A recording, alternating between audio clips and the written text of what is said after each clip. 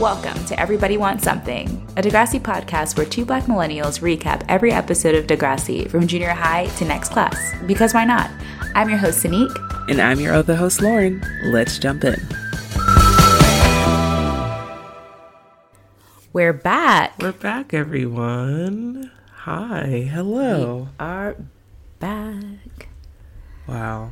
I don't know. Us. I was gonna sing something, and then I completely blanked. I was thinking of good morning, good morning. But then I was like, oh, that's not the same thing as we're back. And I was like, never mind. Yeah. Hence that very pregnant pause we had. Mm-hmm, mm-hmm. You know, sometimes it's like you're like, yeah, I'm ready to court, and then it's like, what am I gonna say? How do I introduce myself each week? I know. Why am I acting like I've never podcasted my entire life? This is my first time. Oh my God, thanks for having me on the podcast. I've never done one before. Oh, goodness. How you doing, Sanique? Well, Sanique, you've been busy. I have been busy. Yeah. Tell our listeners what all the things you've been up to, wedding-wise. Oh, okay. I was like... I haven't done anything.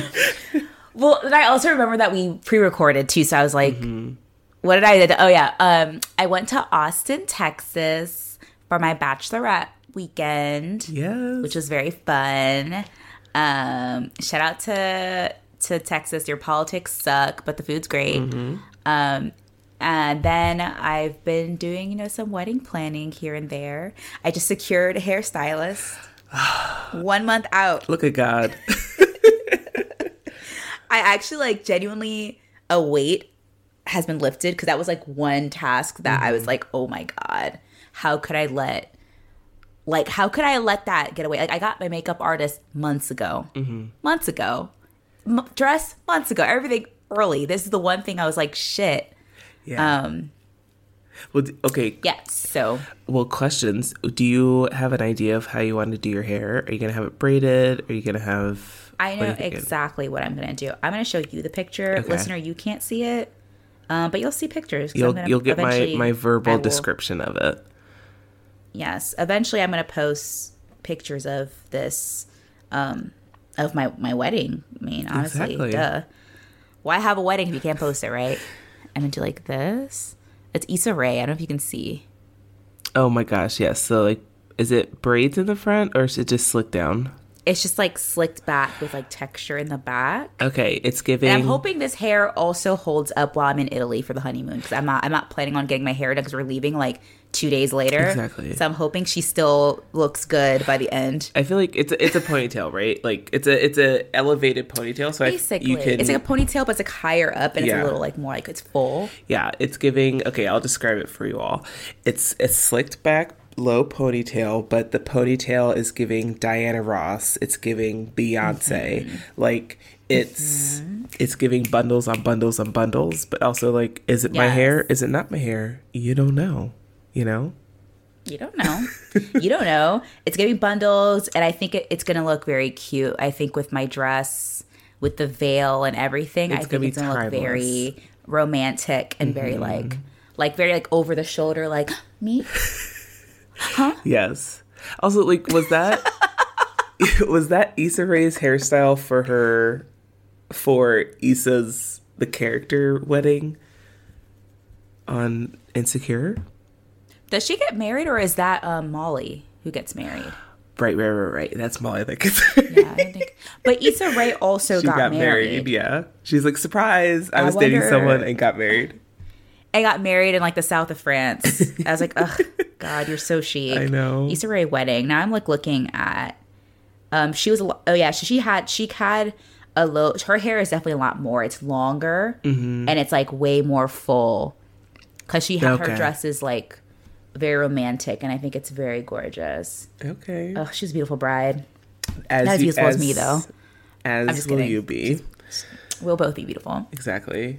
She'll come. I'm gonna tag her and if hey girl, look what I did too. I got married too. She's gonna respond. I bet. Yeah, she's oh my God, we have a similar head shapes. So that's why I chose her hairstyle. Very much so. Because we have similar I mean, oval. Like I'm acting like my head shape is so like unique. Like I'm like, oh, I'm like a heart. I'm like a diamond. I'm like I'm literally an oval face. Right. It's the most simple face. The easiest face to be able to get hair because I can literally get everything. But like, yeah, let me live, girl. How you doing? Oh goodness, I am doing. I can't compete with that, but I'm doing well. It's not a competition. It's not a competition. We're all here. We're all friends. We're having a good time. Exactly. I'm doing well. I haven't really talked a lot about this publicly. Just kind of sounds so weird. I feel like I'm about to like talk about me separating with my husband after 10 years. No. I was like, what is going on? I don't know why I prefaced it that way. But I am planning on leaving China and like transitioning out. And okay. I think I've vaguely talked about it, but I think it's I mean, unless like something like either catastrophic or a miracle happens, I'm going to be leaving probably at the end of my contract, which is like in January and February. Oh my God. Okay. That's very soon. It is. And it's like the more I'm thinking about it, because I've been thinking about it for a long time. But like I'm kind of just now talking about it out loud with a lot more people. And so it's like, I'm kind of getting excited about it. But then also like completely nerve wracked and like, what the fuck am I going to do? But it's exciting. Yeah. And do you know where you're going, what country you're going to be moving to next? So I want to transition into virtual and remote work. So I don't necessarily want to be not in America, probably. I'll be home and like visiting for a while. But then I plan to move into something else. But I'm planning on having the ability. I want to transition to virtual and remote work just so I have flexibility of like where I'm at. Because for the past 7, almost 8 years, I've been in one country and kind of restricted based on my schedule and like COVID, like when I can leave and come back. So I want more flexibility of time of year. And so, but it'll probably be not necessarily like one country long term. I'm kind of thinking like doing like there's different kind of visas and stuff that you can kind of get short term, either long term tourist visas or kind of short term resident visas in different countries, i.e. Mexico, Thailand, lots of Southeast Asian countries and South American and Central America, most likely near a beach. So I mean, listen, I love the idea of you doing like virtual nomad type thing or digital nomad. That's what it's called. Yeah. You do it. I don't have a dog. I actually would consider that. But I have a dog. Yeah. You know, he can't just be everywhere, but that's okay. But you can do it. We can live vicariously through you. Yes. And, you know, the hope is that I can actually be in places that people can visit me. So. Yeah, I would love that. Because I really, like, I mean, I know we talked about, I've talked a lot about coming to see you in China, but then also COVID happened. So that it's impossible. Like, yeah. Any possibility that kind of went out the window. But it would be cool if you could go someplace that I could. Yeah, I could like host you. Come see you. Yeah. I'd love to be there. Yeah. You know, so take some time off. I'll hang out. Exactly. Watch you work. So yeah, I'm hoping we're in the process of like kind of like transitioning because I have lots of free time with my job now, just transitioning into that while I'm still working. And yeah, figuring out like banking and getting my taxes are different here and all the logistic things. I've been trying to figure that out and then trying not to be overwhelmed by it because I have time to get done, but also like my life is changing, but it's exciting. I'm excited about it. So that's very exciting. Yeah. I love this. I love that both of us are seeing some big changes in our lives. I know, girl. And they're scary, but they're exciting. Exactly. Ew. Wow, and this is a great time for the podcast. You can maybe get some flyers going in different languages wherever you're staying. Pass them out. Yeah. See if you can, we can widen our audience. I need to figure out an elevator pitch in several different languages. You do. We don't have to worry about that right now. You can work on that. You can start, sketching that out. Thank you. And then we'll have it unlocked. It's fine.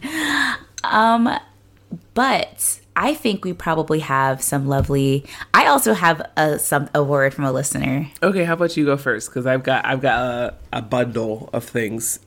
I know listeners. we probably have a lot. This one's just one. This is from actually Nicole Matthew. Shout out to Nicole Matthew, our producer. She hit me up, and it turns out that we had gotten a message from our Patreon. Hey, if you're on the Patreon, you can talk to us there too, and also listen to all the really cool podcasts on the Solid Listen Network. There's lots of really great stuff. So hop on over there, $5 a month. Do that. We got this from Lindsay Krieg. I hope it's okay if I said your name, but I already did, so deal with it. A few weeks ago, I had been talking about Fanny Dooley. And I was like, what's that bitch's deal? Lindsay told me, she said, Fanny Dooley only likes things with double letters because it's spelled FANNEE DOOLEE. Did you know that? Yeah. Well, I like vaguely, it was in my brain, but I wasn't remembering it. But someone also messaged us about that, and I was like, oh shit, I forgot. Yeah, it's double letters. Fanny Dooley likes Degrassi, but doesn't like South of Nowhere. Mind you, when I read that the first time, I still didn't get it. I was like, what do you mean? And I was like, oh. I'm so stupid. I was like, wait, what? What are you Lizzie, what the fuck are you talking about? South of Nowhere. Fanny Dooley likes Manny and Emma, but doesn't like Ashley. Ashley might be a bad example because honestly, who does? Oh, damn. Ooh. So she wouldn't like Paige either. Thank y'all for being y'all and sharing it with us and for all the memories. Thank you so much, Lindsay, for cracking the code on when Nicole sent this to me. I was like, this probably means nothing to you, but this person just explained a riddle that has had me stuck since I was 6 years old. Like, unlocked everything in my brain, being like, oh, shit. My life has changed. I was like, oh, that's true. She do like double letters. Damn. Thanks, Lindsay. And like putting it in the context of Degrassi for us was like, in the end, like Degrassi, but not South of Nowhere. Like, they know she us. She spoke our language, and I appreciate that. I love it. Like, I kind of feel like I'm in Dangerous Minds when Michelle Pfeiffer like wants to teach the kids poetry with like rap. So I'm like, yeah, now I get it. Now I get similes. You're speaking my urban language. You get the inner city, don't you? You get it. Word up. Word to your mother. Love it. Well, thank you, Lindsay. That was beautiful. Yes, we got, okay, so since we're on the topic, we got a few comments and DMs concerning our Fanny Dooley and Zoom tangent that we went on either last week or the week before. So we got a DM from Caroline. So Sneak and Zoom unlocked a part of my brain, y'all. Okay, so Fanny Dooley is like a wordplay riddle, and her theme song gives it away. It's quote FANNEEOOLEE. I just butchered that, but so there's like a song too. Damn, there was. Song. I'm remembering it now. I didn't even fucking catch on that. Oh my god! Also, shout out to Caroline for remembering the song as well. It all went over my head. Yeah, good for you, Caroline. Thank you. So Caroline also gave us example. She only likes double letter words. So she likes blizzards but hates snowstorms. She likes sleeping but hates dozing. Wow, I feel like we're getting schooled today. For real. Love it. Wow. And then imagine how far in life I would have been if I had gotten this when I was a child. Wow. Like I probably have a Nobel Peace Prize. I mean, at the very least. Right? A MacArthur Genius Grant, I think. I mean, like, come on. You're underselling yourself. Come on. I know. But Caroline said, also, if you remember this from Zoom, I could speak fluent Ubby Dubby. Do you remember Ubby Dubby? Oh my god. Yes, it was like that weird like pig Latin thing. Yeah, but it was like Oh God. So Caroline says that her mom used to make me do it at parties. She literally called me once from a friend's house, put me on speaker, and made me speak ubby-dubby.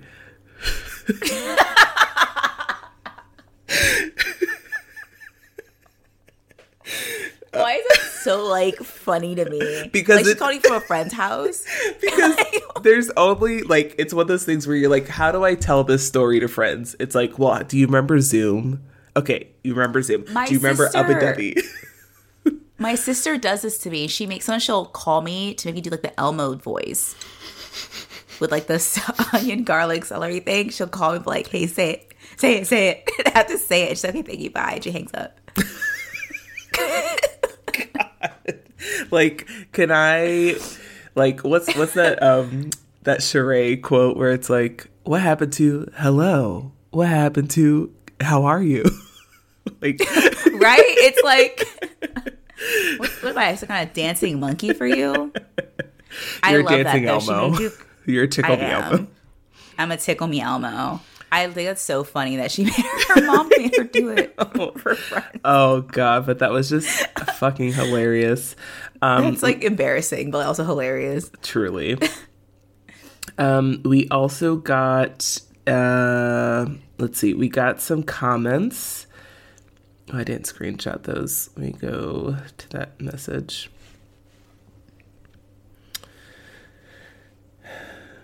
Okay. So Tyrell, friend of the pod, Tyrell Lougheed, on Instagram commented saying, I never watched Zoom, but it sounds kind of like a show we had in Canada called Take Part, where they make crafts and stuff, but I was poor and it would always be make the puppet's mouth out of a margarine container lid and glue your felt all around it. Place googly eyes on it, and I'd be like, bitch, I have margarine, but I can't afford to go to Michael's. I feel that energy. That was my house. That's a good point, though. I watched that show and I think I might have lied a bit and was like, I think I just like watched. I don't think I actually made anything. No, because I never had the stuff. I also like, I don't think I had the stuff. It's a good point. I don't think I really had it. Like the stuff I could do would be like the simple, like, oh, have a rubber band. And I'm like, I do have that. Yes. I can do that. Yes. But I'm like, yeah, like felt. I don't fucking felt. My mom has a job. Exactly. Like we don't have a craft cabinet. You don't have a craft table. Like, what the fuck? You have a table dedicated to glitter? Exactly. And my mom's not gonna take me drag queen? Not gonna take me to Michael's to buy me craft supplies to like decorate trash. Like, no. No, my mom used to get so annoyed when I tell her to like take me to the store to get stuff for a project I had to do. Exactly. For school. Like, we don't talk enough about how much like public school system was not kind to like single parents and how annoying it was having to go buy poster board. And like having to buy a poster board the and night like before. I had to buy a styrofoam ball so I can make the planet Earth. Mm-hmm. Bitch, I'm on it. I don't need to make it. It's we all know what it looks all like. around me. Exactly. We all know what she looks like. Okay, it's literally our home. Anyway, exactly. Sorry.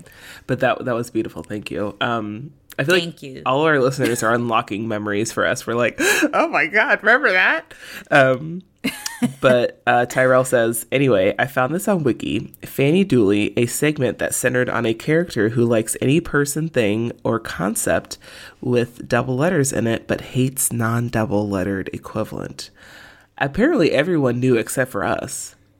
I know. Okay, smarty pants. Okay, gifted kids. We get it. You're smart. Okay, you're in the separate reading class. We get it. We get it. I mean, I was too, but like, I don't know. I think that was a fluke sometimes. I wonder. Yes. And then another listener commented, I came here to share similar info on Fanny Dooley. I also didn't watch Zoom, but Sanique's description of her, of it reminded me of my old camp director who would talk about Aunt This sounds like an insult. McGillicuddy. McGillicuddy. Thank you. I don't even know what this person's talking about, but I just know it's probably McGillicuddy. I was like, thank you. I've known you long enough. I'm like, I know what she's trying to say. I know what language you're speaking. Yeah, I was like, oh, it's about like magic and cutting things. Okay. But no, Aunt McGillicuddy, who liked double letter stuff but hated single letter equivalents. And when you figured it out, you felt a little cooler. Well, apparently we weren't cool enough. Not me. I also didn't go to camp, so yeah, I went to a lot of experiences. Camp, so that didn't have any of that stuff. I would have taken that. I would have loved that. I would have been like, this is cool. I'm happy I'm out to be outside. Yes. So thank you for that. We also got a few DMs and comments. Not a few. We got a handful of DMs and comments encouraging our bonus episode content for our very special episodes.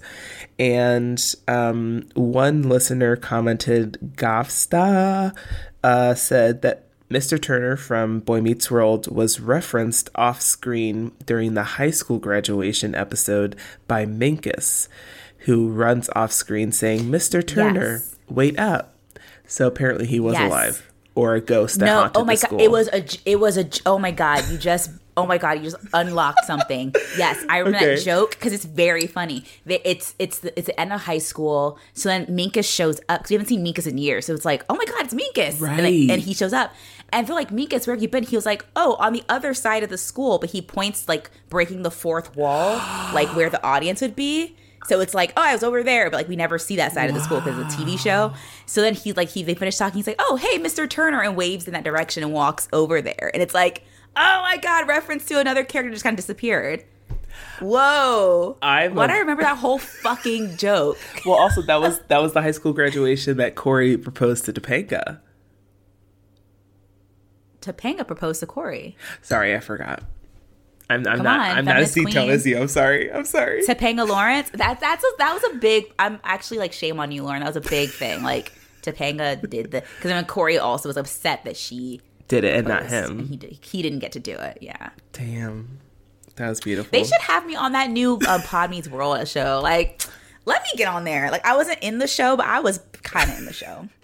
You were there with Minkus and Mr. Turner. I was off like, hey guys.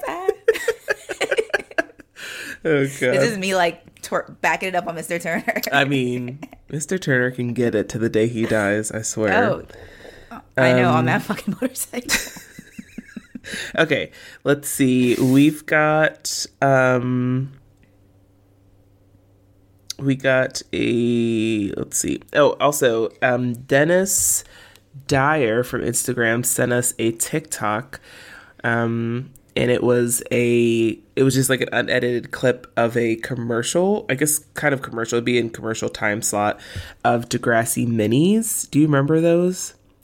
Yes. And there was a Degrassi mini of Emma from Degrassi and I forgot what the other show was.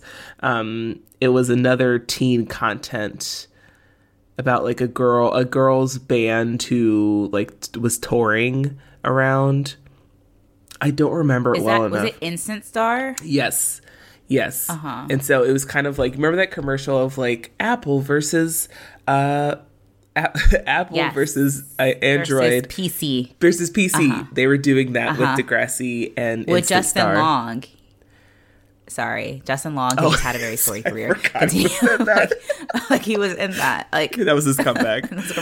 Like his big breakout. Yeah, that's amazing. Yes. Thank you. Oh, we have so many things to like dig into. We have to watch some of those things too. Okay, so we got two more DMs. They're a little bit longer, so I'll read those too. But they all have to do with drug stuff and the JT two-parter that we did. So our first DM was from Jolie, and they said, okay, so I know you said not to expose ourselves, but I'm going to share anyways.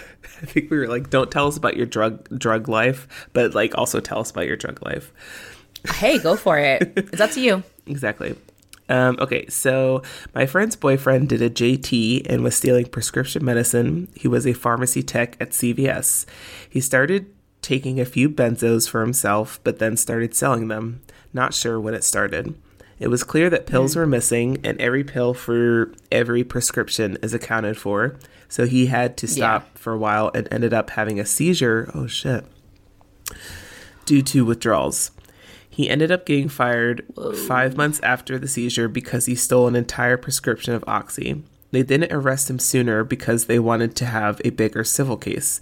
It was really awkward when I was ringing people up at the front watching him being put in handcuffs because he thought he was coming in for a yearly evaluation. She stayed with him for 5 years after that. Damn. Oh damn, she a ride or die. But this is Jolie's friend. Like it's her friend's boyfriend. Yeah. Thank you guys for keeping me entertained while I'm doing all the work for my small business. Shout out to a boss babe. Yes. I'm thinking about making Degrassi character inspired candles. Jolie, do it. Are you okay? Like I don't want to the saint candles like or the something. Catholic ones. Yes. Jolie, I swear to God, if you'll give me a candle, I'll buy one. You don't have to give it to me. We will support your small business. I will create an altar. My house is gonna look like Nancy Downs from The Craft. With all the fucking candles in it. That's what my house is gonna look like. I support you in all this. Yes. And 2 weeks ago, I was trying to sing a song, but I didn't know what the song was from. And Jolie, shout out to you. They said the thing Lauren was referencing was the outro to Jesus Walks from Kanye. So I feel seen. I feel heard. I can't remember what I was trying to reference, but Jolie got it. I believe Jolie. Jolie's Me got too. it. I trust. Okay, so our last DM is from Fen, who... okay, I'll just go into it. I'm just here to answer Sanique's question regarding drug dealing from Turned Out. Getting into the game... Okay. Getting into the game is a lot easier to get into than you think. Oh, okay. So it's kind of like a low... Was it... entry level job, you know. Okay. Little experience necessary. Okay, first, never lit on if you're in need of money. A mark is a mark. Once the local quote unquote pusher, as my grandmother would say, finds out that you're strapped for cash, they love doing what Jay did. Any variation of I can hook you up is a sign that you're about to about to be a grunt. Small jobs, quick cash, you're lucky if you profit 10% to 15%. Second, there will always be drug dealers around. Some decent and high quality, a vast array of messy and troublesome. The ones who do it in the open are the ones who will do time. Third, legacy dealers are the best ones. They got legacies? they got Harvard? MLM tiers, apparently. They got legacies. They got Yale? Wow, that's interesting. Okay. Well, probably because, Yale's doing all the drugs. Yeah, you get grandfathered in. Legacy dealers are the best ones. They were made for this. Their siblings / parents / relatives did it and taught them how to do it. Those are the best ones. The least assuming, most knowledgeable, and the most trustworthy. Okay, so you got to start, when you buy drugs now, you've got to start asking for a resume and a pedigree tree. Like, I know. I need to see letters of recommendation. I need the resume, like you said. There are a few rounds of interviews, actually. I mean, I kind of want to start doing this, honestly. I can't trust everybody. Yeah. How did I become like a recruiter, but not like Jay, but like a job recruiter, but for drug dealers? We'll have to workshop it. We'll have to like figure out like an Indeed, a LinkedIn, but for drug dealing. Yes. FBI, if you're listening, this is a joke. This is a bit. It's a bit. It's called a bit. Okay. Okay. Fourth, if you ain't lived the life, do not entertain the idea of dating that Negro. Okay. Okay. Or a white man with a busted grill. Wow. That's like life lesson number one. Like, they said if you're not about that life, you ain't about that life. And I agree. And that's why my fiance works on computers. and he doesn't have a busted grill. Like, it's no. And I know where he is every day. He works right from home. I see him. Exactly. Okay. Wow. Okay. I'm fascinated. Thank you, Fen. Okay. Thank you. I love this. Buy your product, wink at the flirts while standing 10 toes firmly on your boundaries. I feel like this is my detailed. my drug fairy godmother. Like, I'm even starting to wonder, should we even be reading this? Like, I feel like everybody wants something, and Salt Listen Network does not endorse what our TM Sarah said to us. Right. We're simply sharing information. Exactly. And it's while standing 10 toes firmly on your boundaries and get the fuck out of there. I'm not saying that I've dealt drugs. I'm a tax-paying citizen who works in the private sector. What does that mean? What's the private sector? Lauren, you know what the private sector is? I don't. Not the public sector, like not the government, like not... Okay. I work at Apple as the private sector. Oh, I thought like private sector referring to like drug dealing. I'm like, I thought it was all the private sector. Then I was like, Lauren, you know what the private sector is. Like why are you highlighting, you know what that is? Oh God, I'm in it. I'm in it. Okay. Lauren, you got me, girl. I'm like, no, ma'am. I'm not going to condescend to you, but I know you know what this means. Like, I thought he was referring to, like, the private sector of, like, but within drug dealing. And I was like, okay. He means he works at, like, I don't know. I thought I was like, okay, there's dispensaries, the public, and then there's the private sector, like the black market. Okay, got it. Okay. We'll keep that in, I guess. We have to. Okay. I'm a tax-paying citizen who works in the private sector, but if people ask questions that I happen to know the answers, who am I to deny them new knowledge? Now for me to go back to listening to the rest of the episode while drinking apple juice. Oh my God. Wait, not this fool stopping the podcast to type that whole book while sipping on apple juice? I mean, Fen, what? I mean... What? Iconic. Okay. That was a ride. Thank you. I thoroughly enjoyed that. Wow. I mean, we are always here for new knowledge, whatever the topic. If you work in the private sector of anything. Baby, I work in the private sector. You talking right now? But you know what I mean. If you just happen to have some knowledge about some things, we will always accept your DM, because that was fucking amazing. That was great. I'm also never letting you live that down. That was actually hilarious.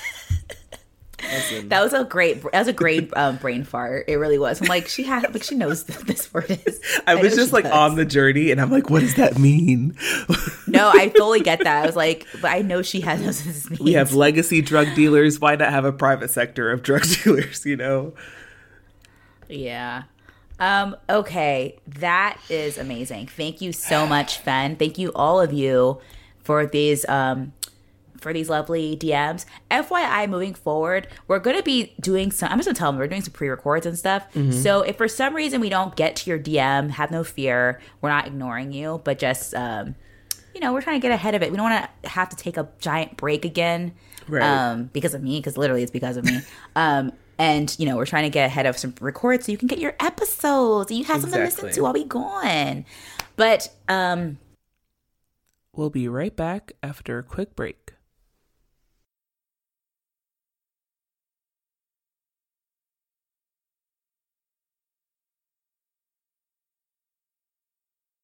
This week, Ooh, we're going into the Lexicon of Love, parts 1 and 2. These episodes are so good. They awaken something in me, I think. I think this show made me gay. Synopsis, part 1. At the premiere of Jay and Silent Bob Go Canadian, Paige and Alex discover they enjoy each other's company a lot more than they probably should. Those they probably should. They like each other as much as they should. Okay. Yeah. Meanwhile, yeah. I mean, some homophobia, biphobia, a little bit like they shouldn't be doing this. I'm like, why shouldn't they? I think this is great. Meanwhile, Emma, on a date with her new secret boyfriend Peter, discovers another secret couple at the premiere: Snake and Miss Hatzilakos. Listen, I just want to say it. I totally forgot that like Snake actually cheated. I thought it was just like an emotional affair. I totally forgot that he was like making out in the theater. He was slobbing down on his age. I was like, damn, Snake. I was like, yeah, it was. I remember seeing this. These whole episodes were shocking to me. I remember watching them. At the time, we were staying at a friend's house because we were between houses. And we, I remember at like my mom's friend's house. They were upstairs asleep, and I was watching this in the ladies' living room, and I had the volume on so low because I knew that the girls were going to kiss.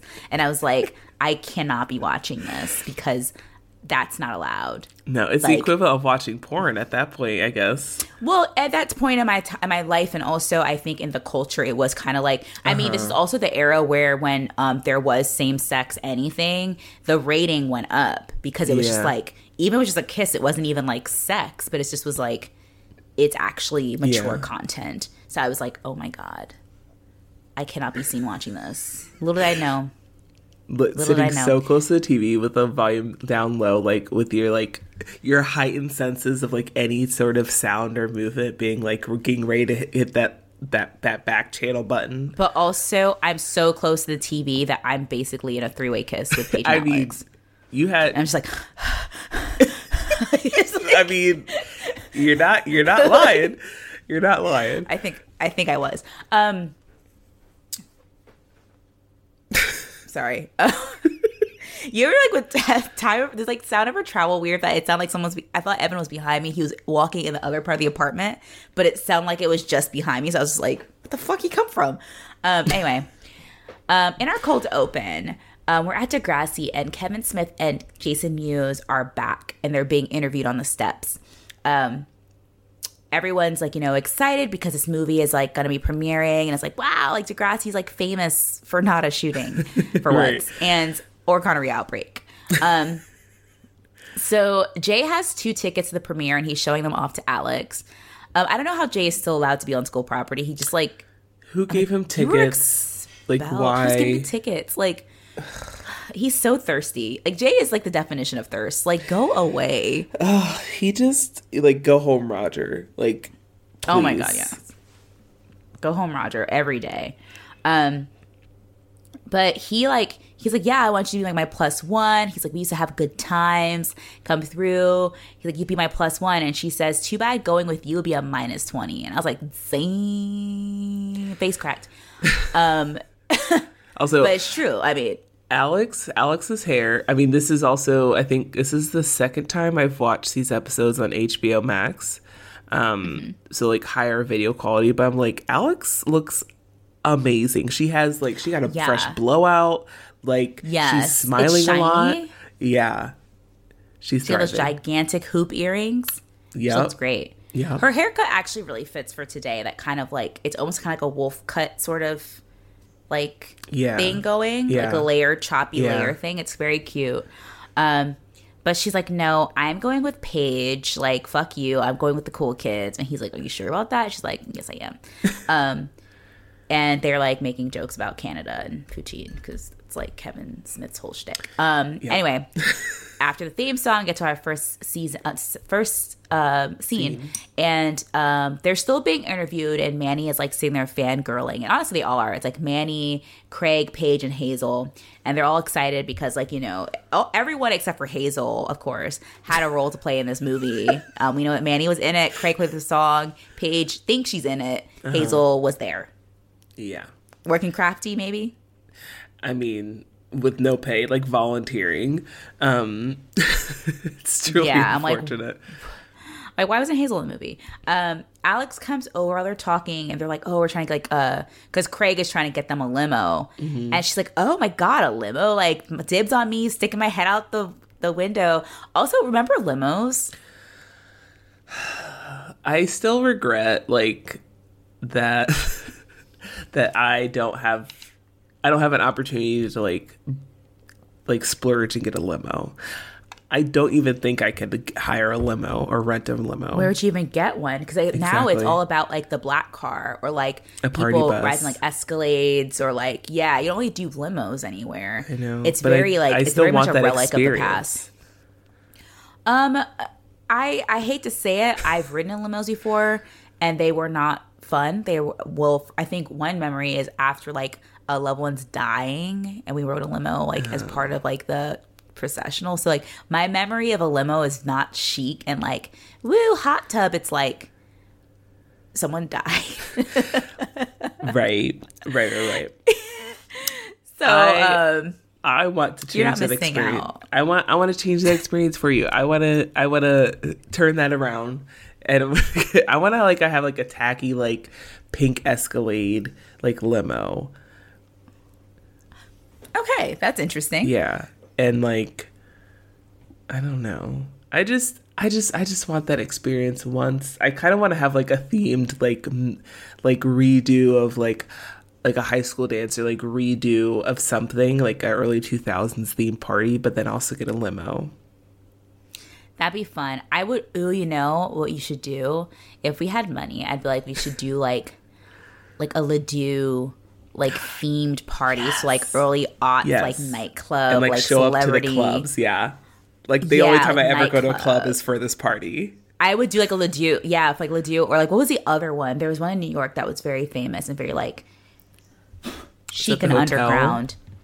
What's the one that that Heath Ledger and Mary Kate were always at? Yes, it's that one. It's the one that what's her name?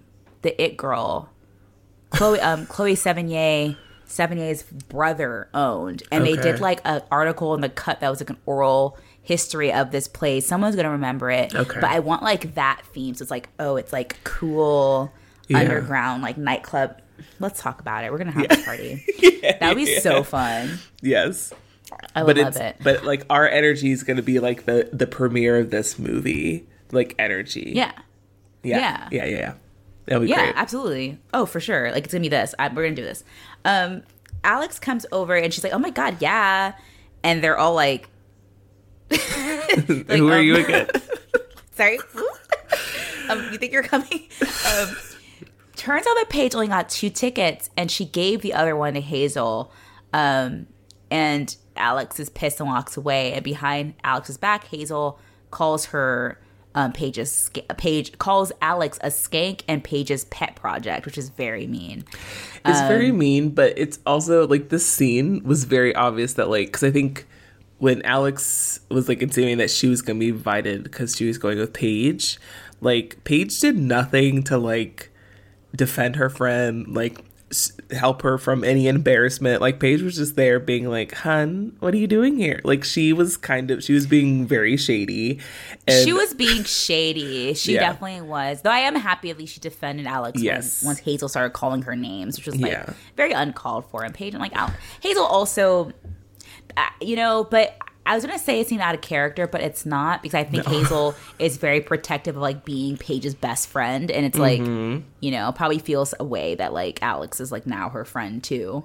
It's like, girl, get over it. Listen, she's also, like, this is very high school. My thought is that Hazel's just trying to, like, she's like, if I'm not Paige's best friend, like, I'm literally going to get cut out of the show. Like, I'm a goddard. I will get 0 screen time. You'll understand. Like, my livelihood depends on it. Mm-hmm. You're right. But also, I think it's very accurate for that age of, like, when you were that age and, like, your friend had a new friend, it was like, who is this? Like, why is she here? Exactly. Yeah.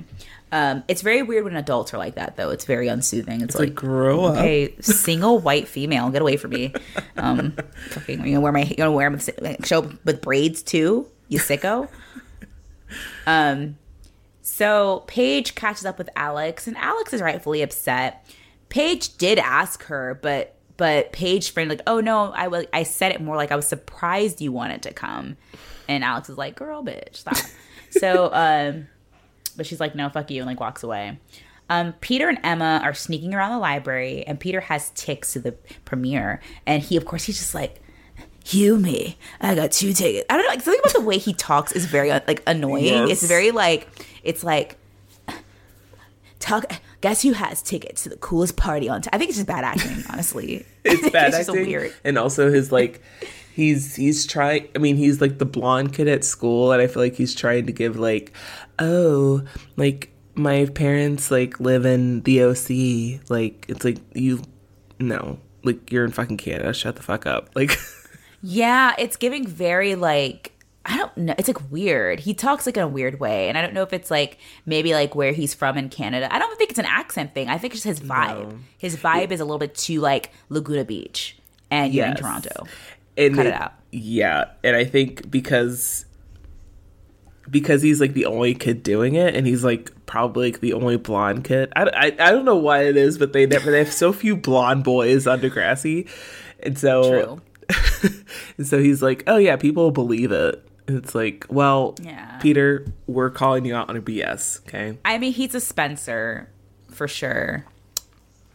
Did we say that already? If we haven't, like, I feel like we were exuding that energy. Yeah, he's like a Spencer, and Emma is annoying as fuck this season, so she's definitely giving me Heidi. Yeah. It's very Heidi, because she's like just like letting her boyfriend like do all these shitty things to her best friend, and defending him somehow, and finding ways to. I mean, didn't Spencer also tell people that LC had a sex tape? It was talking about the shape of her vagina. Yeah. Oh my god. Yeah. This. Oh my god. Peter is. Oh my god. They're Spidey. I can't believe it. Sick. Yeah. I can't believe Degrassi would do this to me. He's like, me. Ticket to premiere party. Emma's like, I can't. I already have a date. My mom can't come. I'm going with Snake. And it's like they're all being like flirty and shit. But I guess that'd be hot though. Like a secret love affair is kind of, it's cool. Like it's kind of like, it is. Ooh, we're being like, yeah, we're talking through the bookshelves. Yeah. Also, Peter's like kind of being quote unquote romantic, because he's like, or like he's giving a romantic edit, because he's like, oh, anytime I'm in the same space with you, like that's all I need. Like, because they were talking about how they can't, Manny will be there, so they can't have any physical contact or like really talking. He's like, it doesn't matter as long as you're there in the same room with me. And I'm like, oh god, shut up. And again, that would be adorable if he wasn't a fucking predator. Yeah, and I'm like, that's a manipulation tactic, I'm sure, somehow in his plan. Somehow. If you search it up on Twitter, you'll find that answer. Mm-hmm. Kevin and Jason meet Miss H and Mr. Simpson, and Jason Mewes the whole time is looking at Miss H's tits. Did you notice that? He's looking down the whole time. The sexual predator energy in this episode is rampant. We've got, I mean, anytime Kevin and Jay are there, they're constantly, there was like several moments where they're like saying and doing weird things to women. Yeah. That's like uncomfortable. In the movie that they're in, and also in the show, which I guess is real life in this like context. But like, yeah, it's always creepy. And I think this is also the era of like creepy old guy being funny, when like now it's just like, ew, like that's not funny. Like, why are you looking at her tits like that? Have you not seen like, boobs? Like, cut it out. I mean, we said it before. Listener, you know our opinion about Kevin Smith. But I remember at one point, either in part 1 or part 2, but like there's like a clip of him, and he's literally wearing like jorts, and there's something.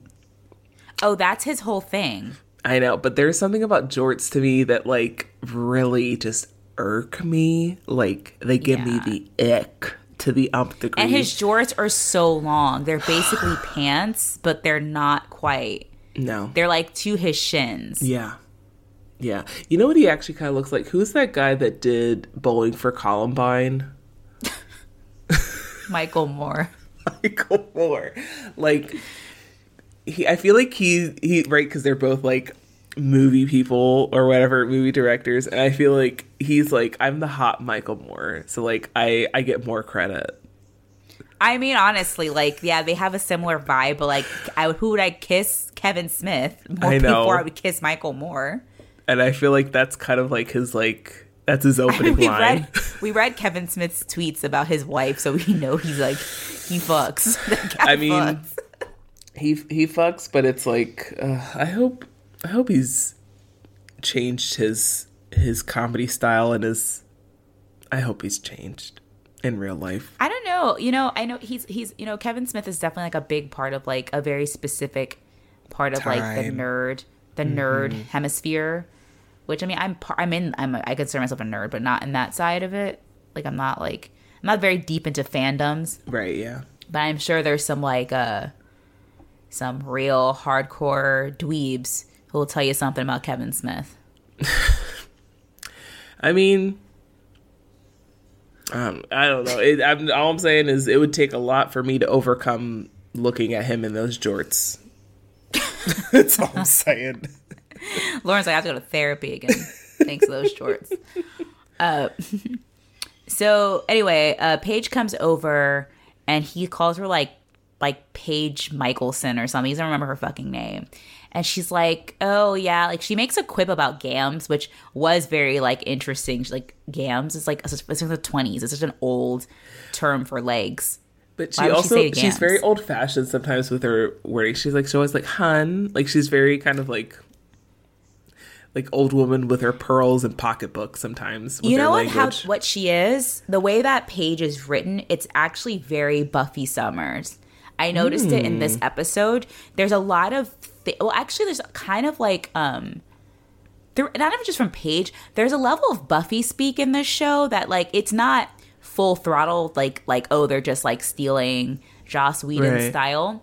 But there's like little things that where they say things that are like, and it could also be because the writers are old, so like they're making a lot of pop culture references that like seem like when you watch Buffy, there are like old references just because like, but it works in a different way because it's just kind of like, oh, the understandings that these are characters who are just very like involved, like, very pop culture-y, and everyone doesn't talk like that. Like Giles doesn't talk like that because like he's British and they don't watch TV, and they watch telly. Giles has never watched television in his life. But then like there's little moments where Paige will say things like gams, or she'll add like something that's very common in like Buffy speak is like just like incorrect it's like I don't know how you describe it, but it's like saying things like awesomest or rockingest or that kind of like weird like you're just making up a word or like or even just like I can't remember what she said something in this episode that stood out to me as being like very like Buffy like, you know. Anyway, so honestly, like I could see it though because Paige is interesting. Paige Buffy, love that. She kind of if Paige just happened to come across a vampire slayer like persona, it would track for her. I feel like. I'm like, fuck, if Buffy had been, like, if you made Buffy and replaced Cordelia with Paige, that shit would have been good. Like, I just realized, like, wait. Like, that would be fucking dope. Because Paige is, like, funny, and she's a bitch, but she's meaner than Cordelia is also just kind of, like, dumb. Well, actually, no, Cordelia's not even dumb, though.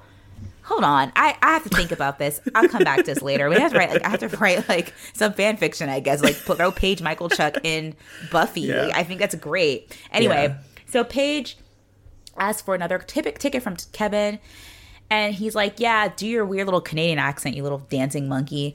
And then he's like, he basically lets it slip though. It's like the least I can do for cutting you out of the movie, and he kind of catches himself. And it turns out, showbiz baby, her scenes got cut. And he's like, it's not personal. It's just what happens. Like, don't feel bad about it. But of course, Paige is not happy. No, yeah. I feel like if I was the Paige at the school and I got cut out of the movie too, I'd be embarrassed. Yeah. I think I would be for sure. Yeah, like, it's not like Ellie maybe getting cut out. It's like Paige. Paige is like Paige Miss Queen Bee was in a movie. You know, that's all she probably talked about, and then like ass got cut. That's hilarious. Yep. She got dragged for weeks. In the media immersion room, Paige finds Alex and she hands over her tickets because she's like, she's gonna pay her whole Paige pout shit. She's not going. But Alex tells her that she has to go, and we're gonna be like the hottest girls on the red carpet, and it's gonna be great. And you're gonna make them like regret cutting you from this movie, girl. And I'm like, okay, that's sure, okay, that's a plan. It's time for the premiere, and it actually, like, you know, I wrote down no one looks cool enough to be on the red carpet, and then I remember what year it is, and I'm like, actually, that was the year of people going to premieres in very casual clothing. Yeah, like mud jeans, candies. Yeah, I feel like today, like, I think red carpets definitely feel a lot more glam. Like, I think it kind of goes back and forth. But I feel like there was that period in, like, the mid-aughts where people were fully, like, in bootcut jeans, a pointed toe stiletto, and, like, a top. Camisole. A silk lace trim and a belt. Camisole. And also a scarf. A fedora. A really skinny scarf and a fedora. With their fingers in their belt loops, like posing like Hillary Duff, just like, oh my God. When I tell you that, like, I really actually, I want this limo early 2000s party because I just want to wear bootcut jeans with the bottom half, like the bottom like hem is just like dragging in the dirt. Yes, filthy. It's dirty as hell. With a pointed toe stiletto. Like, I want that party just so I can wear that outfit. That's why I'm wondering, as much as these like Y2K or these like fucking Gen Z kids are like, oh, like early aughts, I'm like, are you going to venture into the mid 2000s? Because a lot of Y2K fashion, there were hits and misses. Mid 2000s mostly misses. Like, nothing looks good. It's a lot of dresses over jeans. Like, are you ready for that? I don't think they are. I don't think they're ready for that. They're not ready. Speaking of which, I mean, you've got like Marco's got a giant tie. Like, his clothes do not fit him, but he thinks he's like styling. Alex is wearing cowboy boots and a cowboy hat with like a tube top and like a jean skirt. And I'm like, oh, like, and that's like the hot girl look. That's all you need. Yeah. She's like hot. And like, I know. Yeah, she would have been hot, I guess. And then Paige has the bootcut jeans with the pointed toe stiletto. With one of those tops, it's like halter, but it's like in the middle. Oh my God, yes. With like necklace thing that only works if you have like small perky boobs. You have big boobs. Yeah, it was a necklace necklace tube top combo that was sewn together. Usually with like a dark brown wood type bead. Yes. Or, oh my gosh. Usually kind of silky like thing. Yeah, it was, yes, that's what she's rocking. And when they enter, they do like a slow motion with like a Beyonce wind machine as they walk in. When I tell you, I was like, they are living. I was like, this must have been so fun. Because I feel like this was almost... I feel like, I wonder if they did, like, because they were filming this at an actual theater. I wonder when they were filming if they were, like, invited, like, fans to stand outside. Like, actual Degrassi fans, you know? I could buy that, because, I mean, like, I think those are always, I don't know, I've never been on a movie set or a television set before, but I feel like those would be fun scenes to film if you're in them, not the people having to, the crew, it's hard. Yeah. But, like party scenes or like that sort of like, oh my God, it's like a crowd, because they probably can just get people who, like, if you sign up, you could be like an extra and, you know, scream and shake a like autograph books or something in people's faces. In the theater, Mr. Simpson and Emma are there, and so are Miss H and Peter, and they both kind of like steal glances at each other. So it's like, ooh, what's going on there? Yeah. Alex and Paige sit, and Alex tells Paige it's time for her to enjoy, like, you know, being there with her. And there's definitely some like flirtatious like chemistry going on, and it's like, I'm here with you, we're gonna have a good time together. And it's like, yes, okay, let's see what happens. Exactly. The movie starts and it's awful. Terrible. Though Alanis Morissette does say you're going to savor my poutine, which is something I would say to Tracker. Yes, I would say it to Tracker. I would say it to the numerous other people I've lusted after in this podcast. I would say it to Joseph. I would say to Joseph. Joseph? Okay. Joseph? Come eat this poutine. Come eat this poutine, baby. All right, baby. Anyway. What? I don't know where that accent came from. That Louisiana, like, yeah, baby. Come eat this poutine, baby.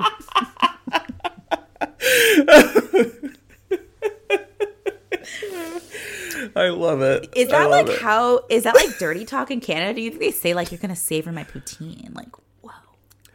I don't know. Now I'm like wondering like the different, because, okay, listener, let us know the different like slang for, like, obviously there's pussy, but then there's like, what are the different, because in China it's called tofu, like the like a like as in the food, like tofu. I think like there's a phrase like eating tofu is like referring like going down on a girl.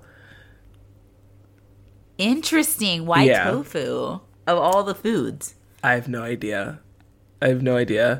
I'm like, what about tofu reminds you of vagina? I have no idea, but there's lots of different types of tofu here, so maybe that helps. I don't know. I guess, and there's lots of different types of vaginas. Yeah, I don't. Yeah. I need to ask more Chinese people, but there's very few Chinese people that be comfortable. There's very few Chinese people that would feel comfortable asking a question that would actually feel comfortable answering it. So I may have to Google it. But yeah, listener, let us know what are the different slang and like references to like vaginas, euphemisms, genitalia, all types of activities with genitalia. Yeah, we've already established that poutine is one in Canada. I mean, it has to be, right? It has to be. That's like a missed opportunity. I feel like it's obvious. Mm-hmm. Poutine, you know, it's like a little salty, kind of like it's a little sloppy. Think about it. I think it's poutine. If you think about it, it could work. Think about it. It works. Anyway, I'll never have like a regular job. Anyway,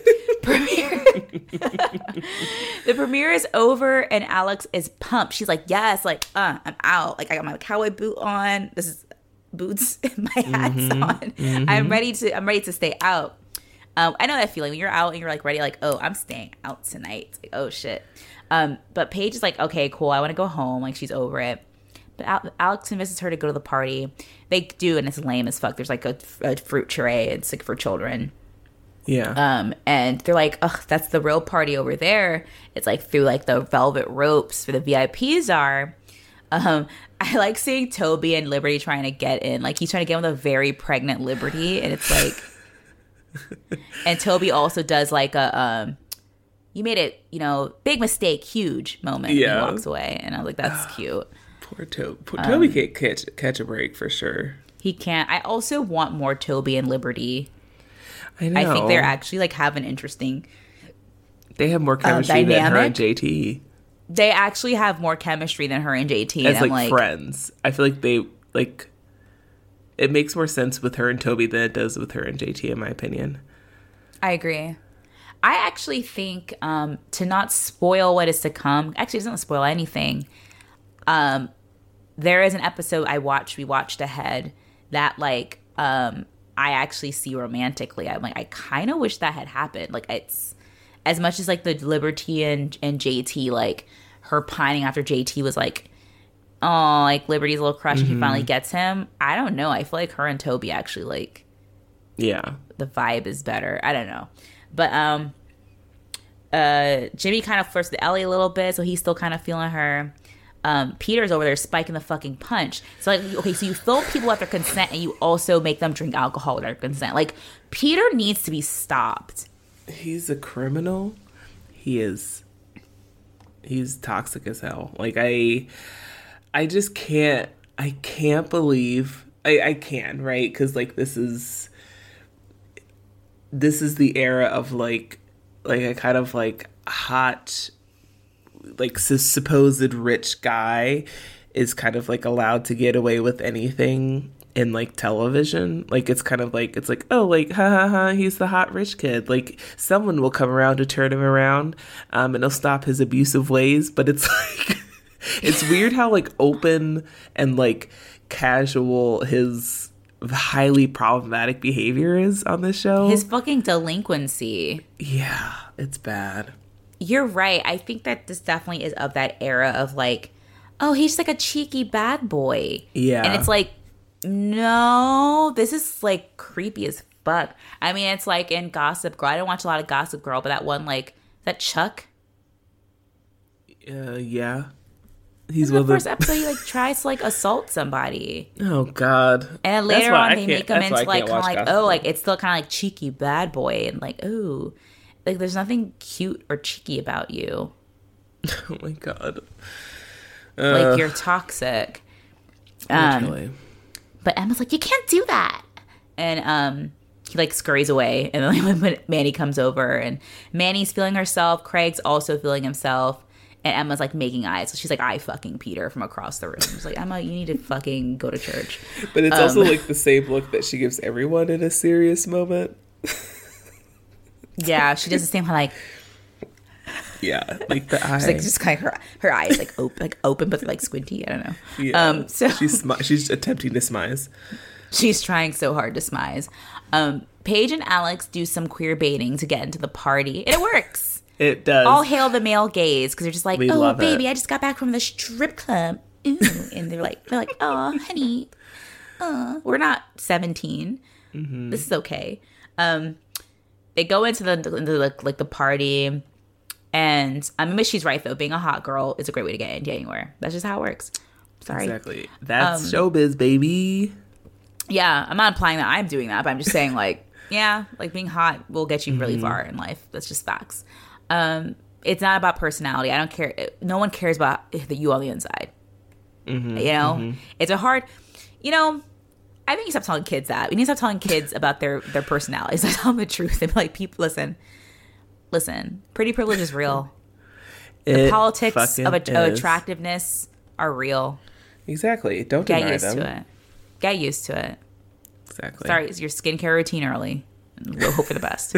Hope and pray. Hope and pray. Figure out your eyebrow situation. Do it earlier the better. Earlier the better, and then you know, find pants that suit you, and then you'll be fine.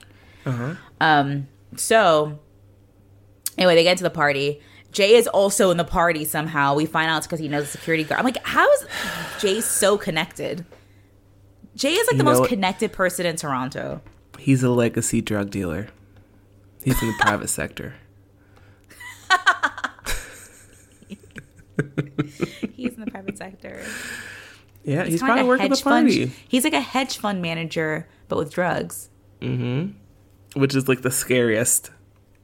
Yeah. It's how he can be everywhere. It's like no, but he really is like everywhere though.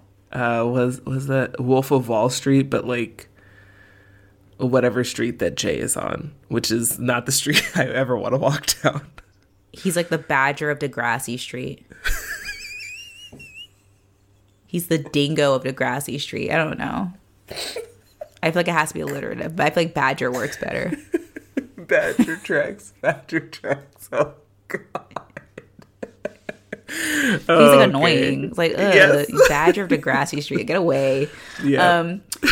But he's like, yeah, I know a guy, and he's like, he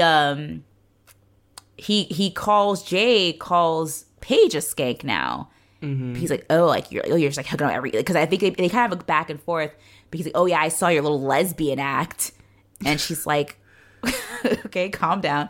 And he's like, oh, I wish you had been this, you know, this adventurous when we have been together. Da da da. And she's like, he's basically trying to reframe like why they broke up. It's like, you were hooking up with every skank in Degrassi. He's like, oh, I guess now you are too. And she's like, hey, don't call her that. She like hulks out. I'm like, oh shit. But it's funny because Jay is very clearly threatened by the possibility that Alex might be gay, and it's like, I wrote down, straight guys only like lesbians or queer women when it's a performance for them. And so far as they're not included, then it's like, oh, this is not okay. You cannot be gay. Yeah, Sicko. this like storyline is like so like witnessed it, seen it on so much, right? Like this is like the classic like guy that is like so emasculated by the idea that like your ex or your girlfriend like could like someone else or be interested not only in someone else but another woman.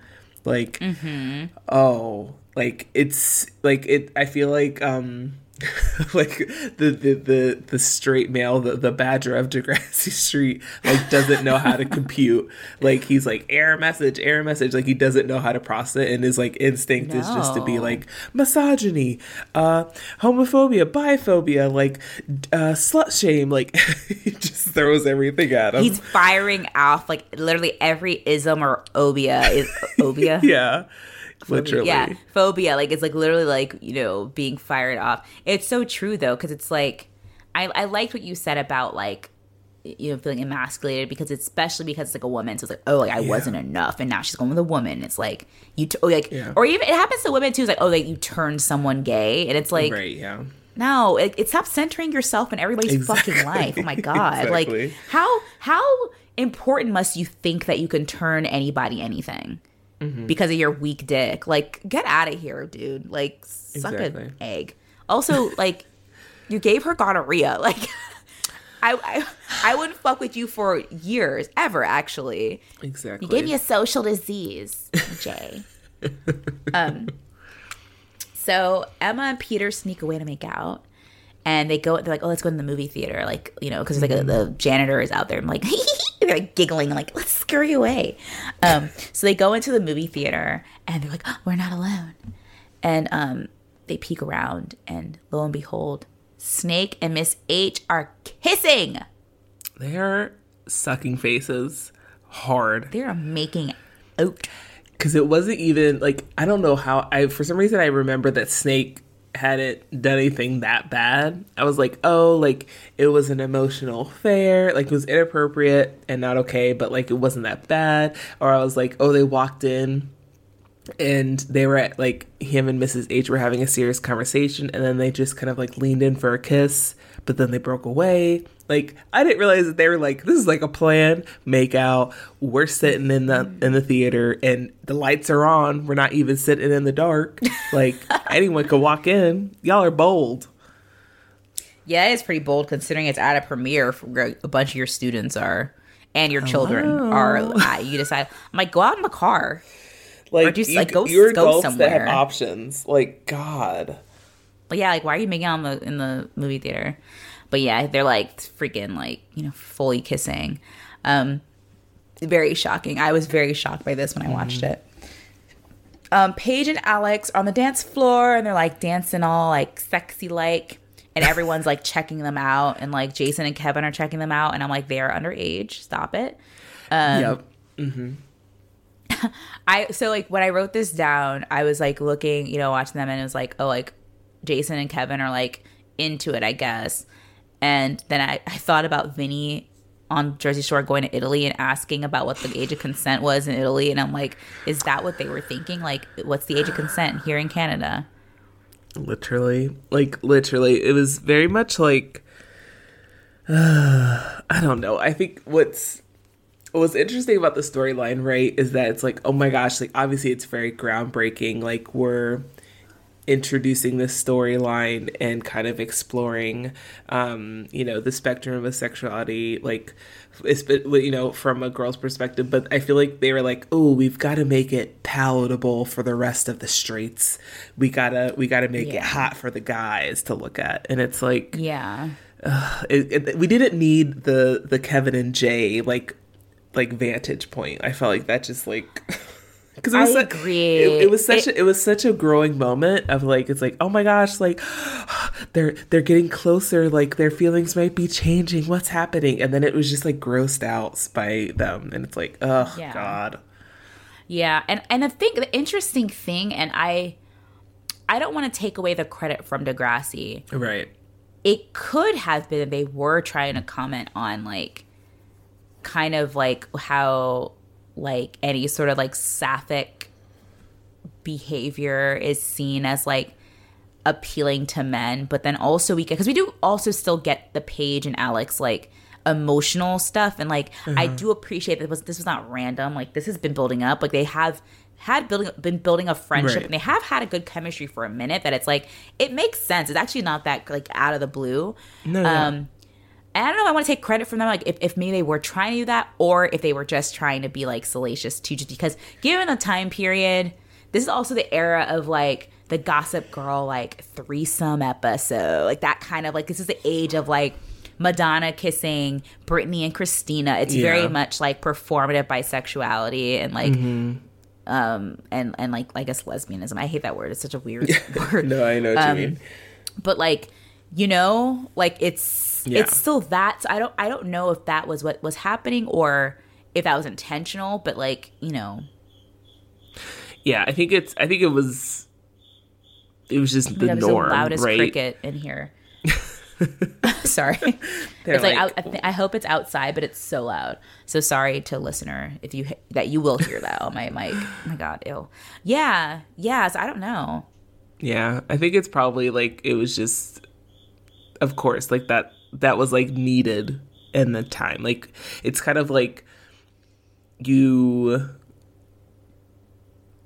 I know there's like just like some storylines that like have to be like, when I think of like storylines of that time, like it has to somehow be checked. Like it can't just be like a blossoming relationship. Like it has to be something kind of like being like, oh yeah, that's hot. Like, or like, like it still has to be within the confines of what is like considered like acceptable. And at this time, I think that was like, it still has to be kind of male gazy, but not, thankfully not this whole time. Like we do get the moments when like when Paige and Alex do finally kiss, it doesn't feel male gazy. It feels very much like this is them experiencing this. It's done not well. I will say that. Yeah, it's still done well. It kind of reminds me of this episode of the Tyra Show. And it's interesting how much my opinion of this topic has changed. But they did an episode about women who like make out with like other women for like guys' attention. Oh. And it was like, I don't think it was the whole episode. I think it was part of it. I think it was in the episode of Gay for Pay. And they also just threw in like chicks who make out with chicks. Like, I don't know. Tyra. Oh God. Tyra does not have the range, but in it, there's like there were these two girls who were like, yeah, we love to like make out, like, and like guys like it, and like we get attention, and like da da da. And they had like a lesbian who was like in the audience like speak up, and she was saying something on the lines of like, I hate that you do this because then it makes it so that when I'm out with my girlfriend and I'm like with her, like guys think that that's okay. And I remember when I first watched that, I was like on the side of the lesbian girl. I was like, yeah, that's right. Like, yeah, it does. But then I was like, you know what? The reality is that men do that. Like, and not, it's not to excuse it, but like the issue is definitely more systemic. I don't know if I want to blame these two fucking bimbos making out at a bar for why men see female sexuality, especially same-sex sexuality, as being something that is for just them, because they will think that regardless.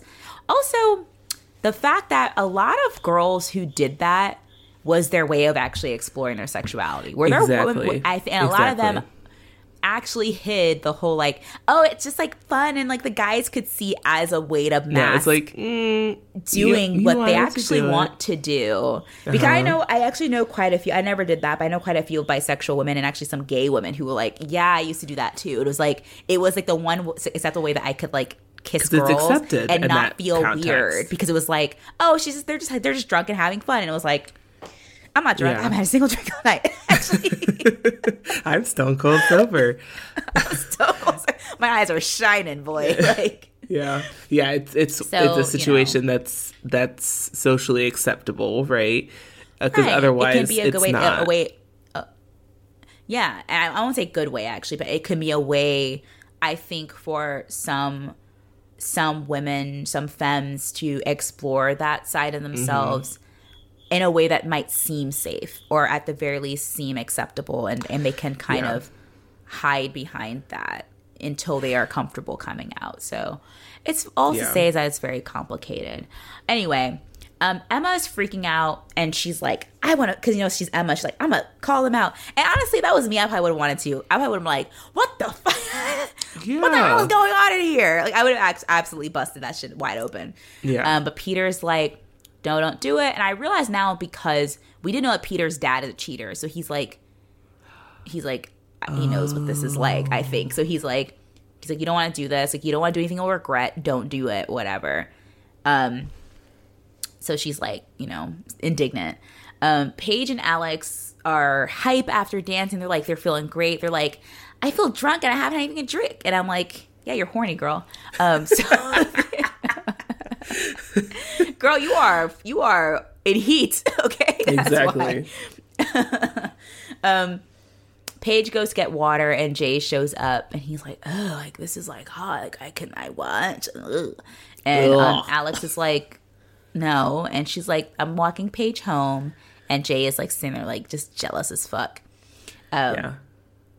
So Paige and Alex stopped by her house, because as Paige took her shoes off, she abandoned her shoes at some point. So Alex lives nearby. She's like, okay, here, walk barefoot in these Toronto streets.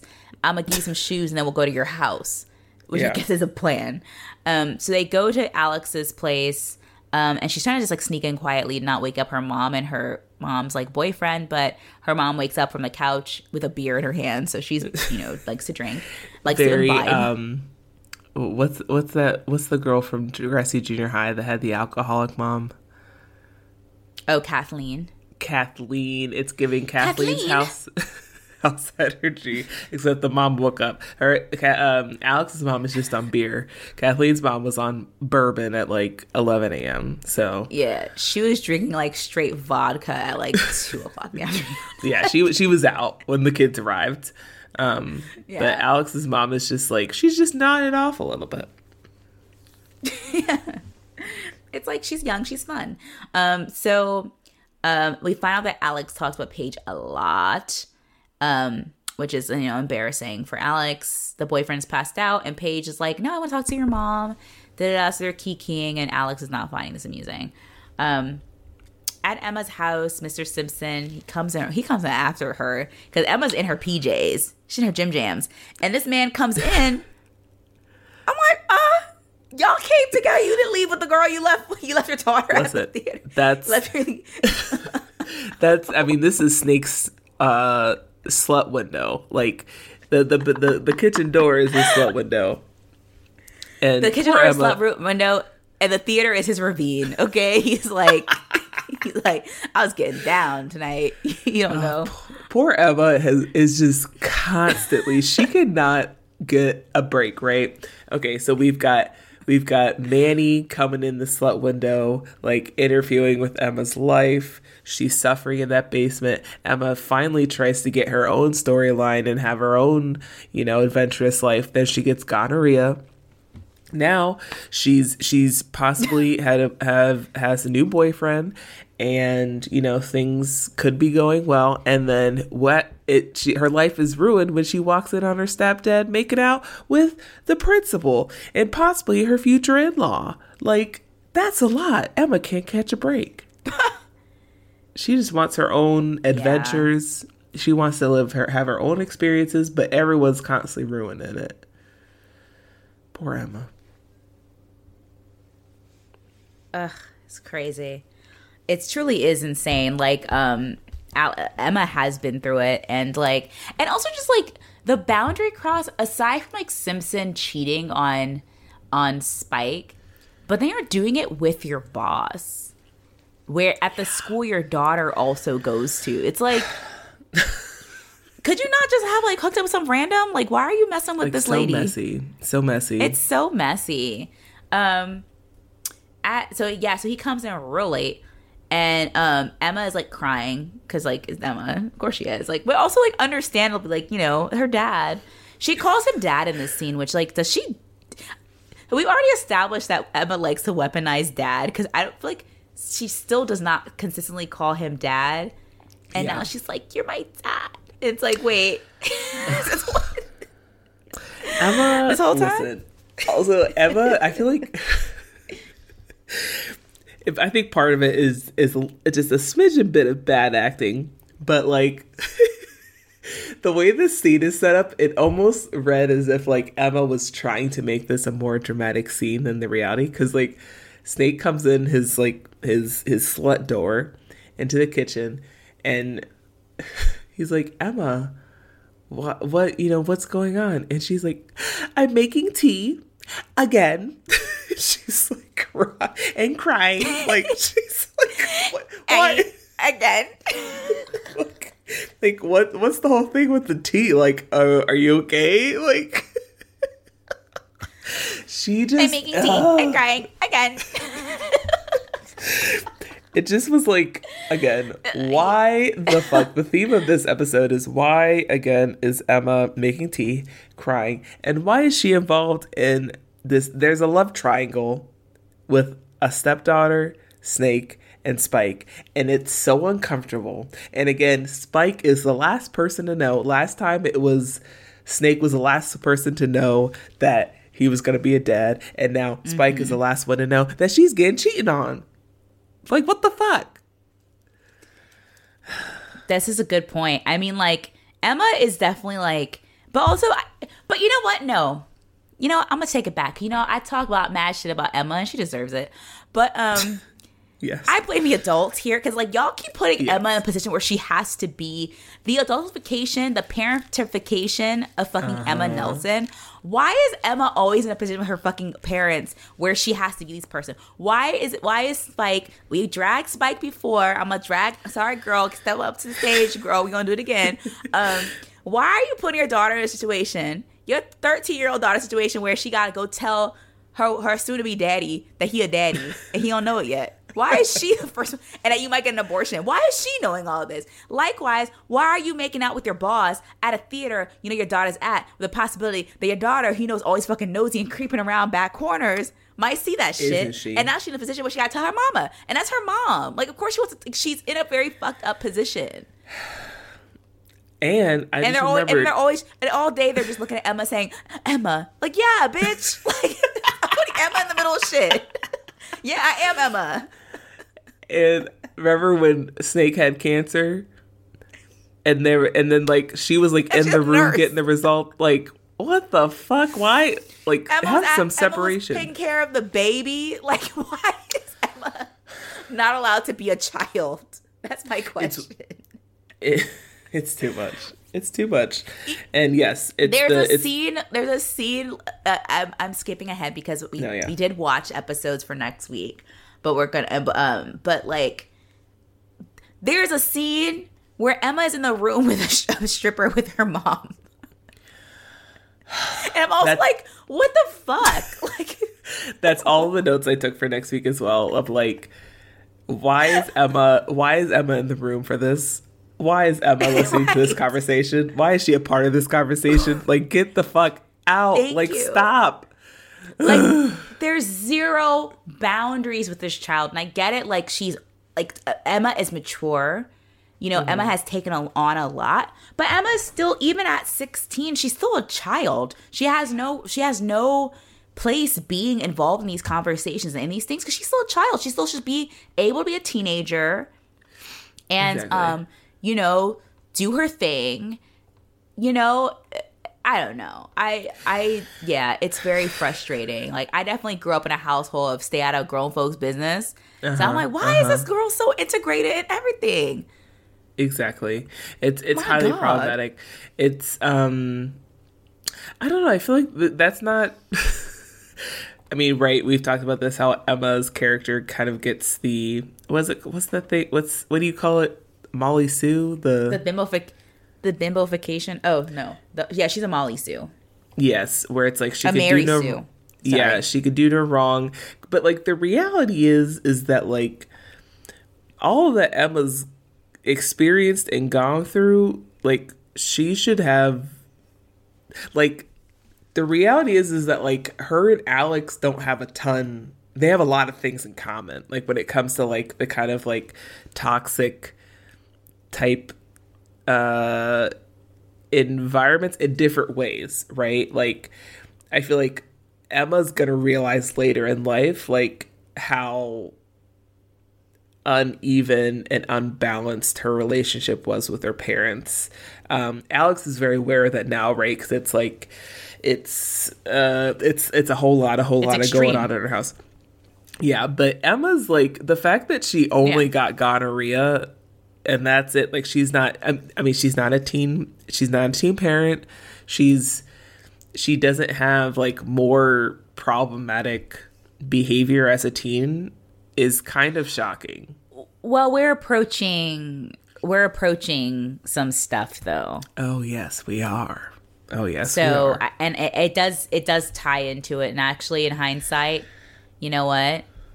Well done, Degrassi. I think when I was thinking about that storyline, I was like, it seems so random. And now that we're talking about the adultification of this child, I'm like, actually, it actually makes a little bit of sense. And so many things that she can't control in her life. Exactly, because of the adults in her life not fucking trying to control her life, but doing like their job, protect her from like shit that she's have to be responsible for because she's a child. Anyway, but she's like, I saw you kiss. Wait, why did I say it like that? So I saw you kiss Miss H or whatever, and he's like, it just sort of happened, and I wrote, when in doubt, kiss Miss H.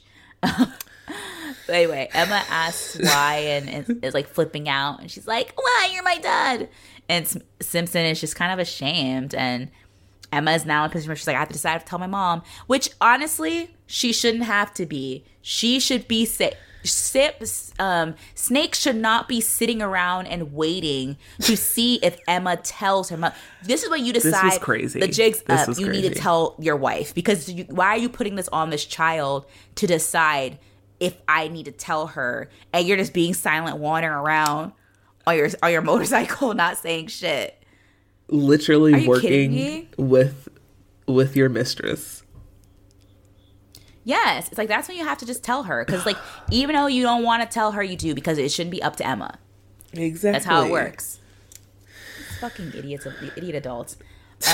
Anyway, Alex's mom goes to bed, and Paige and Alex are sitting on the couch. Paige is like, I think your mom's so nice, and they're like, I had such a great night, and they're just having like a nice little, they're canoodling, and then they hear that Alex's mom and her mom's boyfriend starting to fight, and they come out and they're like fighting. So then Alex tries to stop them, and she ends up getting knocked over, and it's very like tough to see that happen to her tough. In front of a friend. Yeah. Which makes you think, like, what happens when, like, no friends are around? That's with a friend in the house. Yeah. So then they end up going to Paige's house, and Paige is comforting Alex after the fight.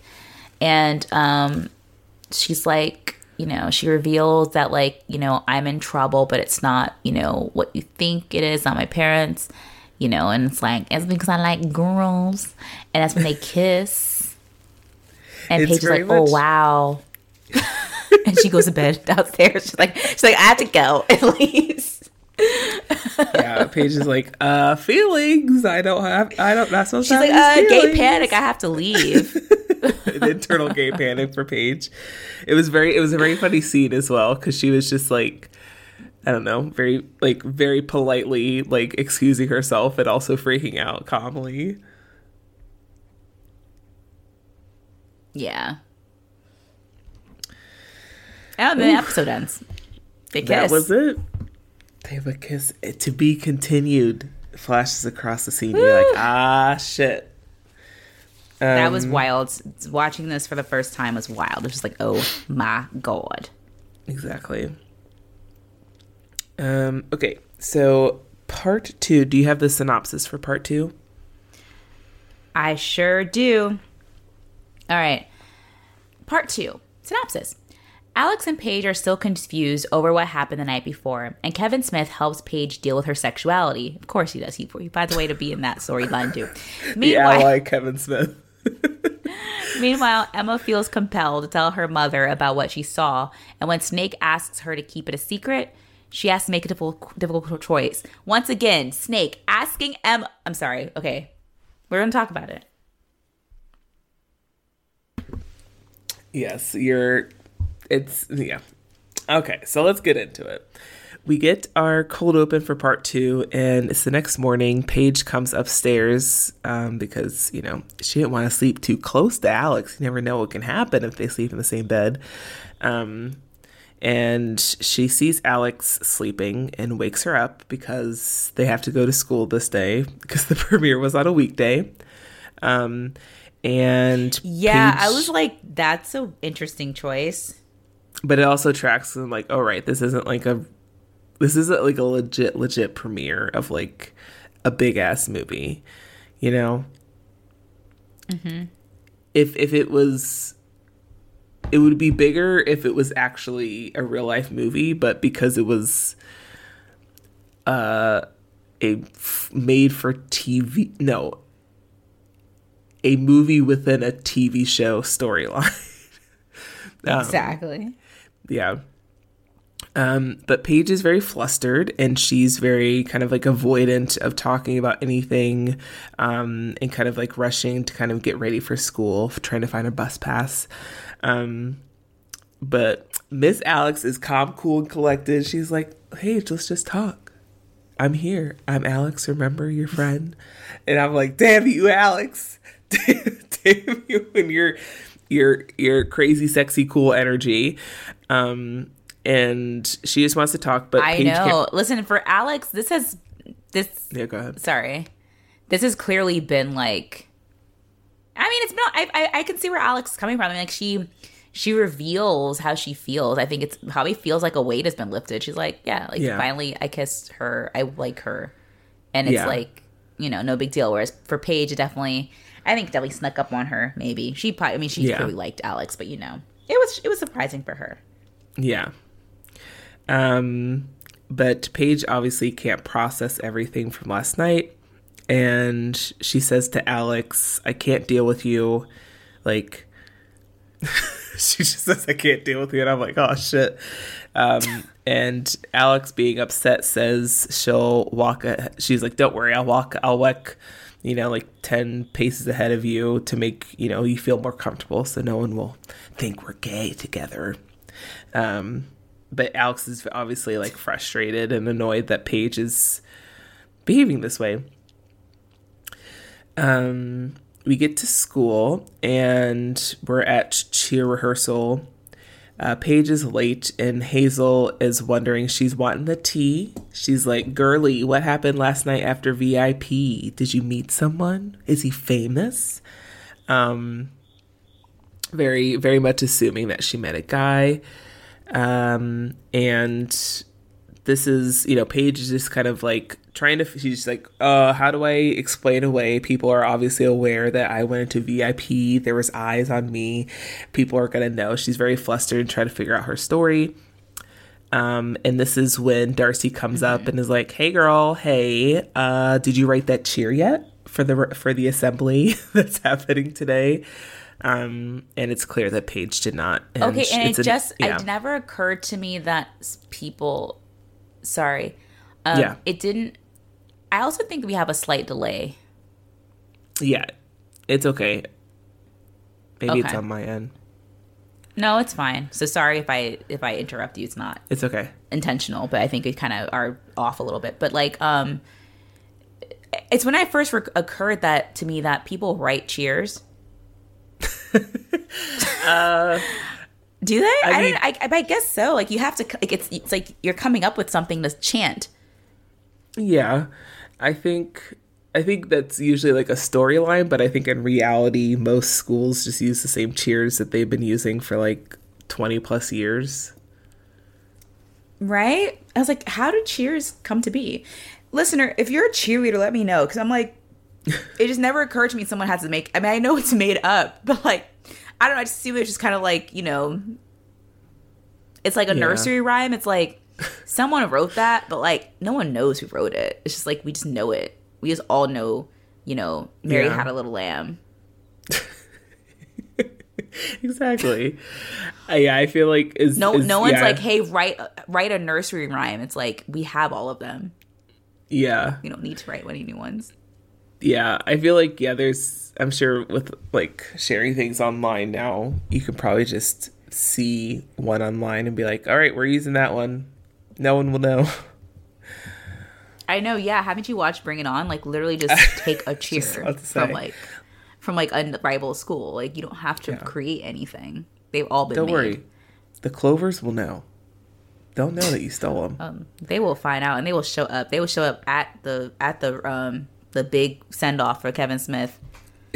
Like, you thought you could take our shit, and we be down with it. That was perfect. Perfect. Sorry, I love that movie. I'm like, I need to add that to my list of movies to watch. But it's very clear that Paige has a lot on her mind and also now a lot on her plate when it comes to things going on in her life. We get a scene. Spike is dropping off Emma at school, and Spike is like, "Oh, you asked me to drop you off. That means I thought you wanted to talk about something." But Emma's still feeling nervous and doesn't really want to say it out loud.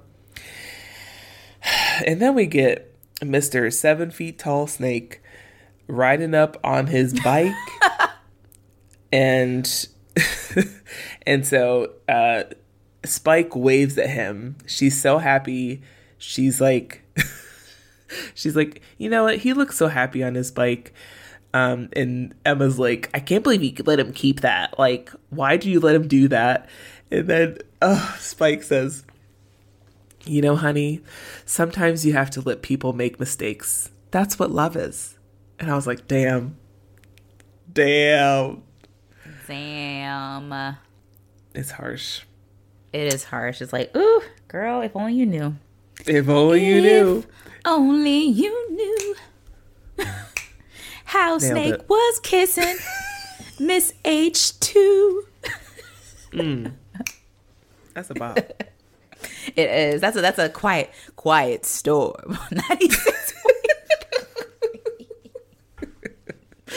Oh goodness. That was a very DMV shout out. If you're from the area, you know 96.3 WHUT quiet storm. That's a DMV deep cut. Like, only real ones will know. Sorry. That was perfect. Thank you. So Emma's stomping into school.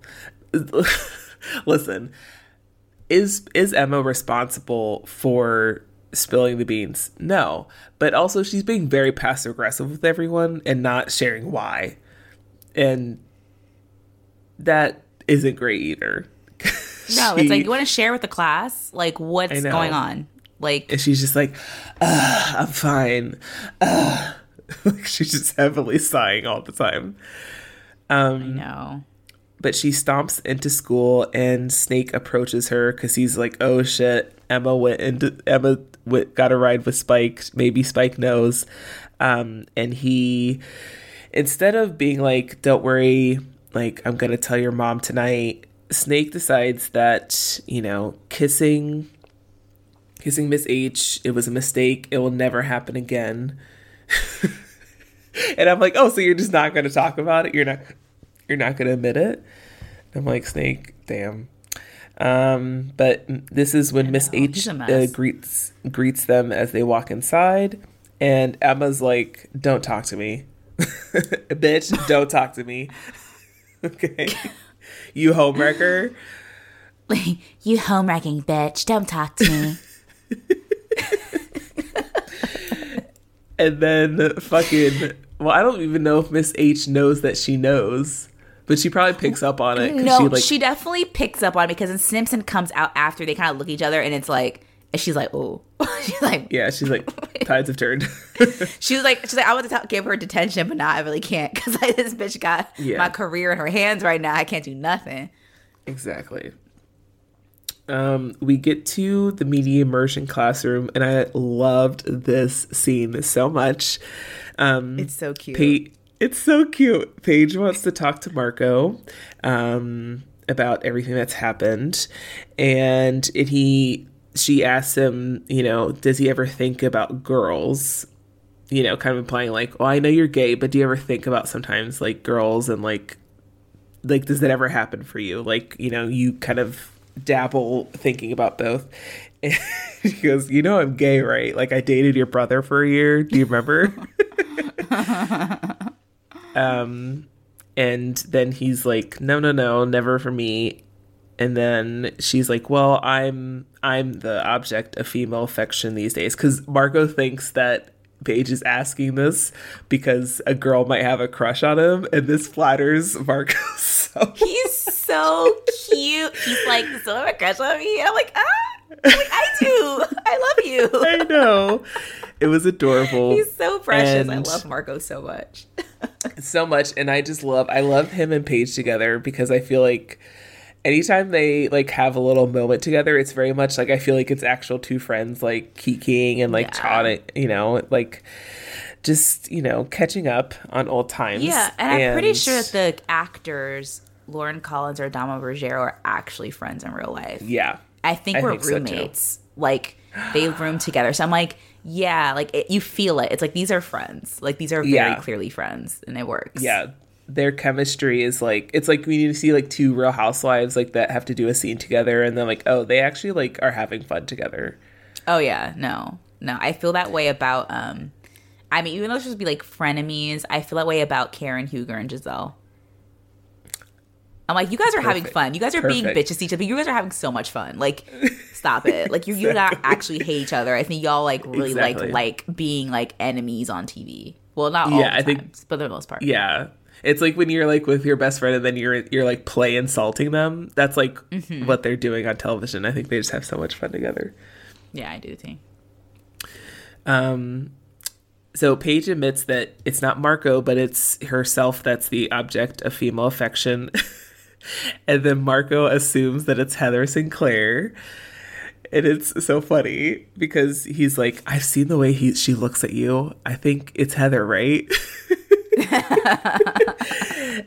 You know, the running joke of the never actually shown Heather and Sinclair.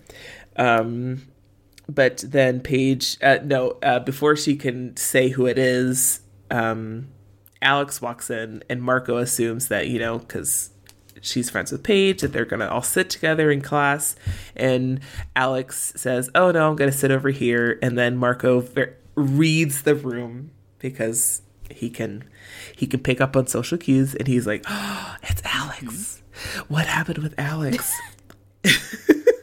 And he's just like buzzing on the energy. This is me when it's hot tea. Yes, exactly. And I'm just like, oh. So Paige whispers in his ear that Alex kissed her last night. And Marco is like, like literally sucks the air out of the room. And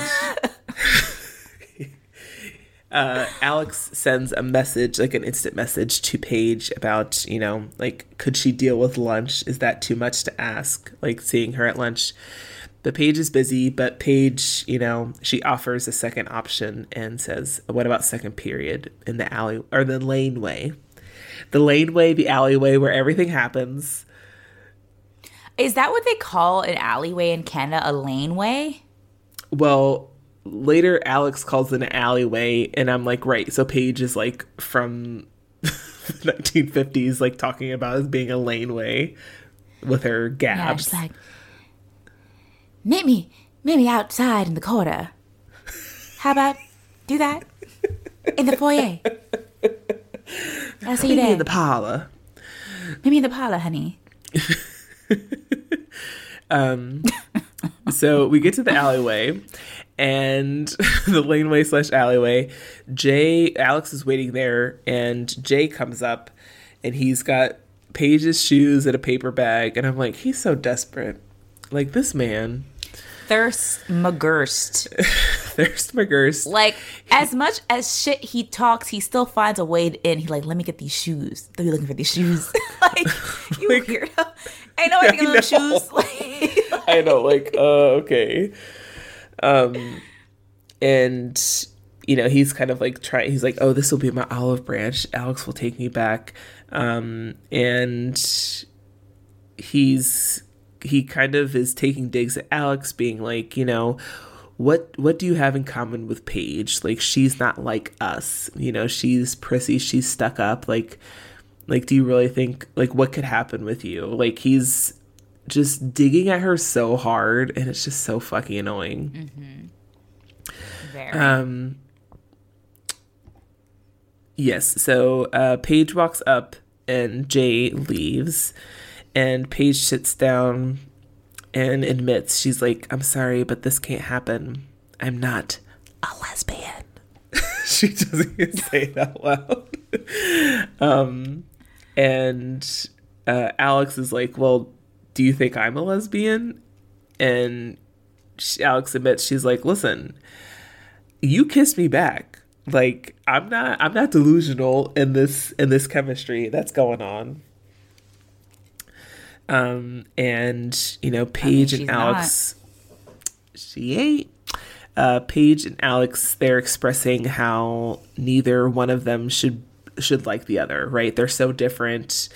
They're like opposites on everything, and they shouldn't like each other. And Alex is talking about how Paige is always laughing, and it's so annoying, but she kind of loves it. And Paige says, I have to laugh when I'm around you. I can't help it. And then Alex says, well, I have to be better when I'm around you. I can't help it either. And I'm like, oh my God. Why are they so cute? Why are they so cute? I love them. It's like, yay. Yes. And they end up, this time Paige leans in and kisses Alex, and, you know, and they have like a kissing moment. But of course, creepy ass Jay has to see it. He's creeping in the alleyway. Ugh, probably still holding those damn shoes. That's why he and Emma hooked up. They left with creep. Exactly. So and again, like, Jay is just like hovering around the school. Like, why is no one called to him? Like, there's a creeper outside the fence. Like, the pedophile's here. Like, why is no one called to the authorities? He's everywhere. Yes, like I would call the cops. Like, ACAB, exactly. But I'm calling the cops on Jay. Why is he at my school? Exactly. So outside school, Jay is still hovering, and he approaches Hazel. Oh my God. I'm so sorry. Yeah. I'm sorry. I was looking at my phone. I opened Twitter just kind of absentmindedly, and someone posted a picture of Rachel Dolezal's nudes. Rachel. Okay. So number one, Rachel Dolezal has an OnlyFans. I didn't know that until today, until this second, actually. I knew she had an OnlyFans because one day I was like hanging out with friends, and so we were trying to find something to watch, and then we were like, oh, Rachel Dolezal has a documentary, and I was like, oh, I've tried to watch that, but I don't know if I can get through it. So we like kind of like hate watched it, and then we were like looking at her Instagram, and then I was like, oh my God, Rachel Dolezal has an OnlyFans. And then one of my friends was like, it's only $5. We should just get it to see what's on there. You did not give Rachel Dolezal money. I'm so upset that you did.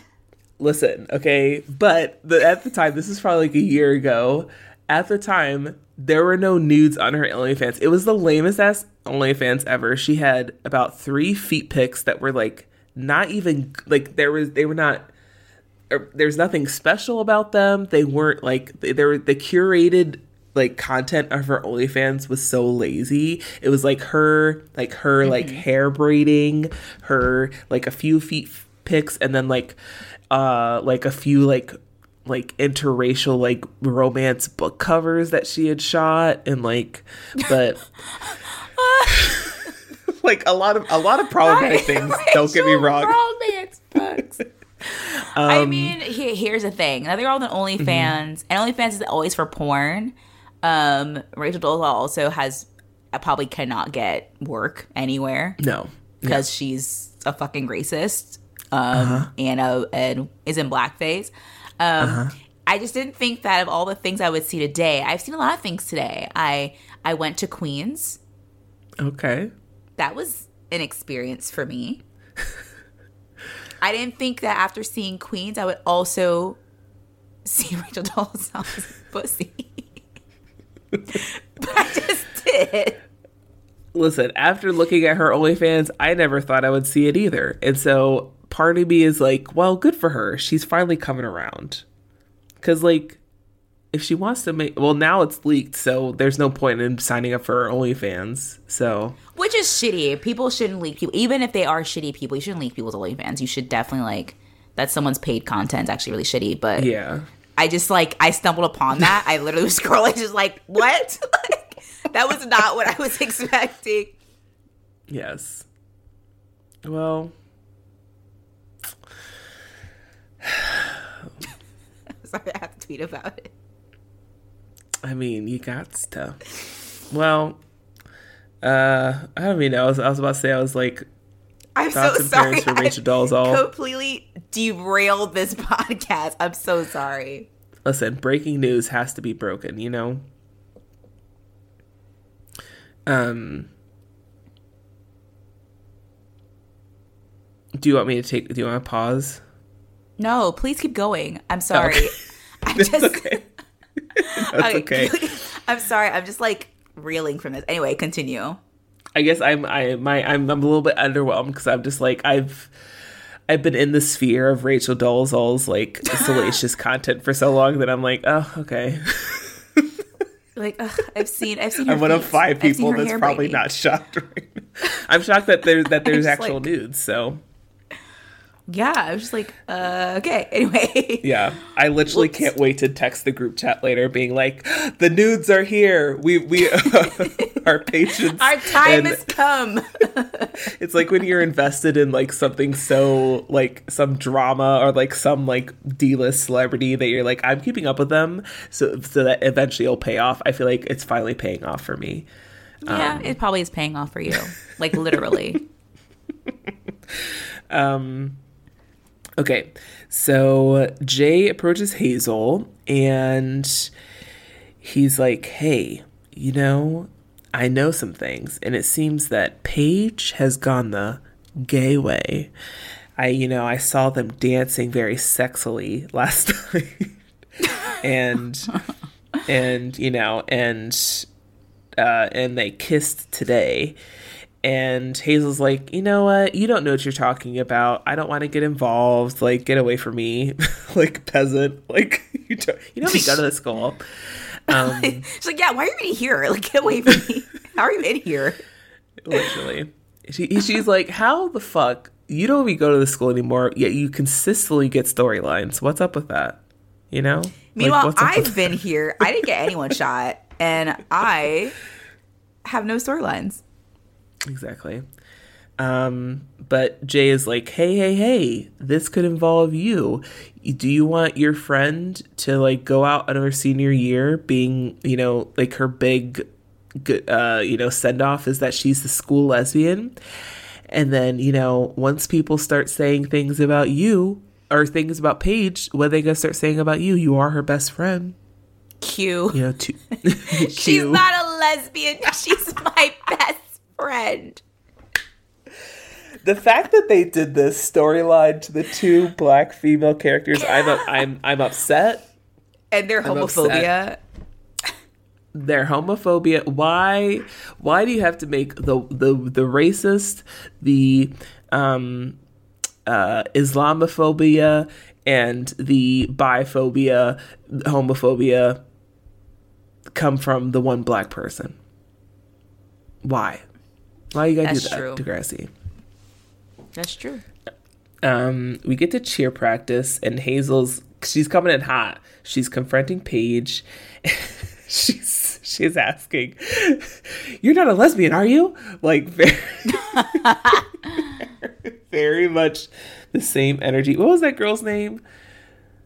From Degrassi Junior High.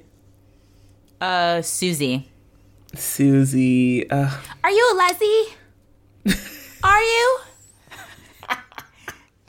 Oh, God. I just realized that this is only the second storyline where we're possibly getting questioning of possible same-sex feelings. Caitlin did it first, and then it turned out that her dreams were just being misinterpreted. But also, who wouldn't have a crush on, I can't remember anyone's fucking name. What's the teacher's name? Miss Avery. Miss Avery. Miss Avery was a bad bitch. She was a bad bitch, okay? She's a bad bitch that she loved her turquoise jewelry. She had beautiful long brown hair, and she could pull off a denim power dress with puff sleeves. Yeah, who wouldn't fall in love with her? No one. Yeah. But Hazel confronts Paige, and she's like, "Listen, did you become a lesbian and not tell me?" I'm like, Hazel. She's not it's upset I'm not sure what Hazel's upset. Yeah. I was like, is it like she didn't tell you, or is it because she might be gay? I don't know what's happening. Is it both? I think it's both. It's both, but I think she's more upset that Paige didn't tell her. Yeah. That's true. And Alex is also there because, they made up. They're kind of almost together now. And, she's there to watch her little girly at her practice. She's in the bleachers. Yeah, trying to watch her boo. Trying to watch Bae. Exactly. And Hazel's like, well, why did you kiss Alex? And, she's really coming in hard at Paige, who literally just kissed a girl and liked it, and hasn't really had a lot of time to process anything else. And her, classic teen survival, internalized, homophobia, and her reaction was self-preservation. I can't let that happen. And so she says to Hazel that the kiss was stupid, it meant nothing, and that Alex is nothing. She means nothing to me. And Alex overhears that, which is really fucking sad. It's ouchy. Yeah.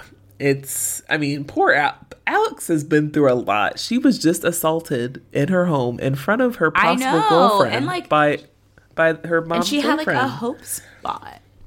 I know. And she had a little hope spot of okay, maybe things are looking up. I had a dirtbag of a boyfriend. Now I have a cool, smart girlfriend who's popular. And then it makes me better. And then she's like, ew, gross. I'd never kiss a girl. Yuck. Oh. Yeah. It's really... I hate boobs. Ugh. It's yeah, the overkill.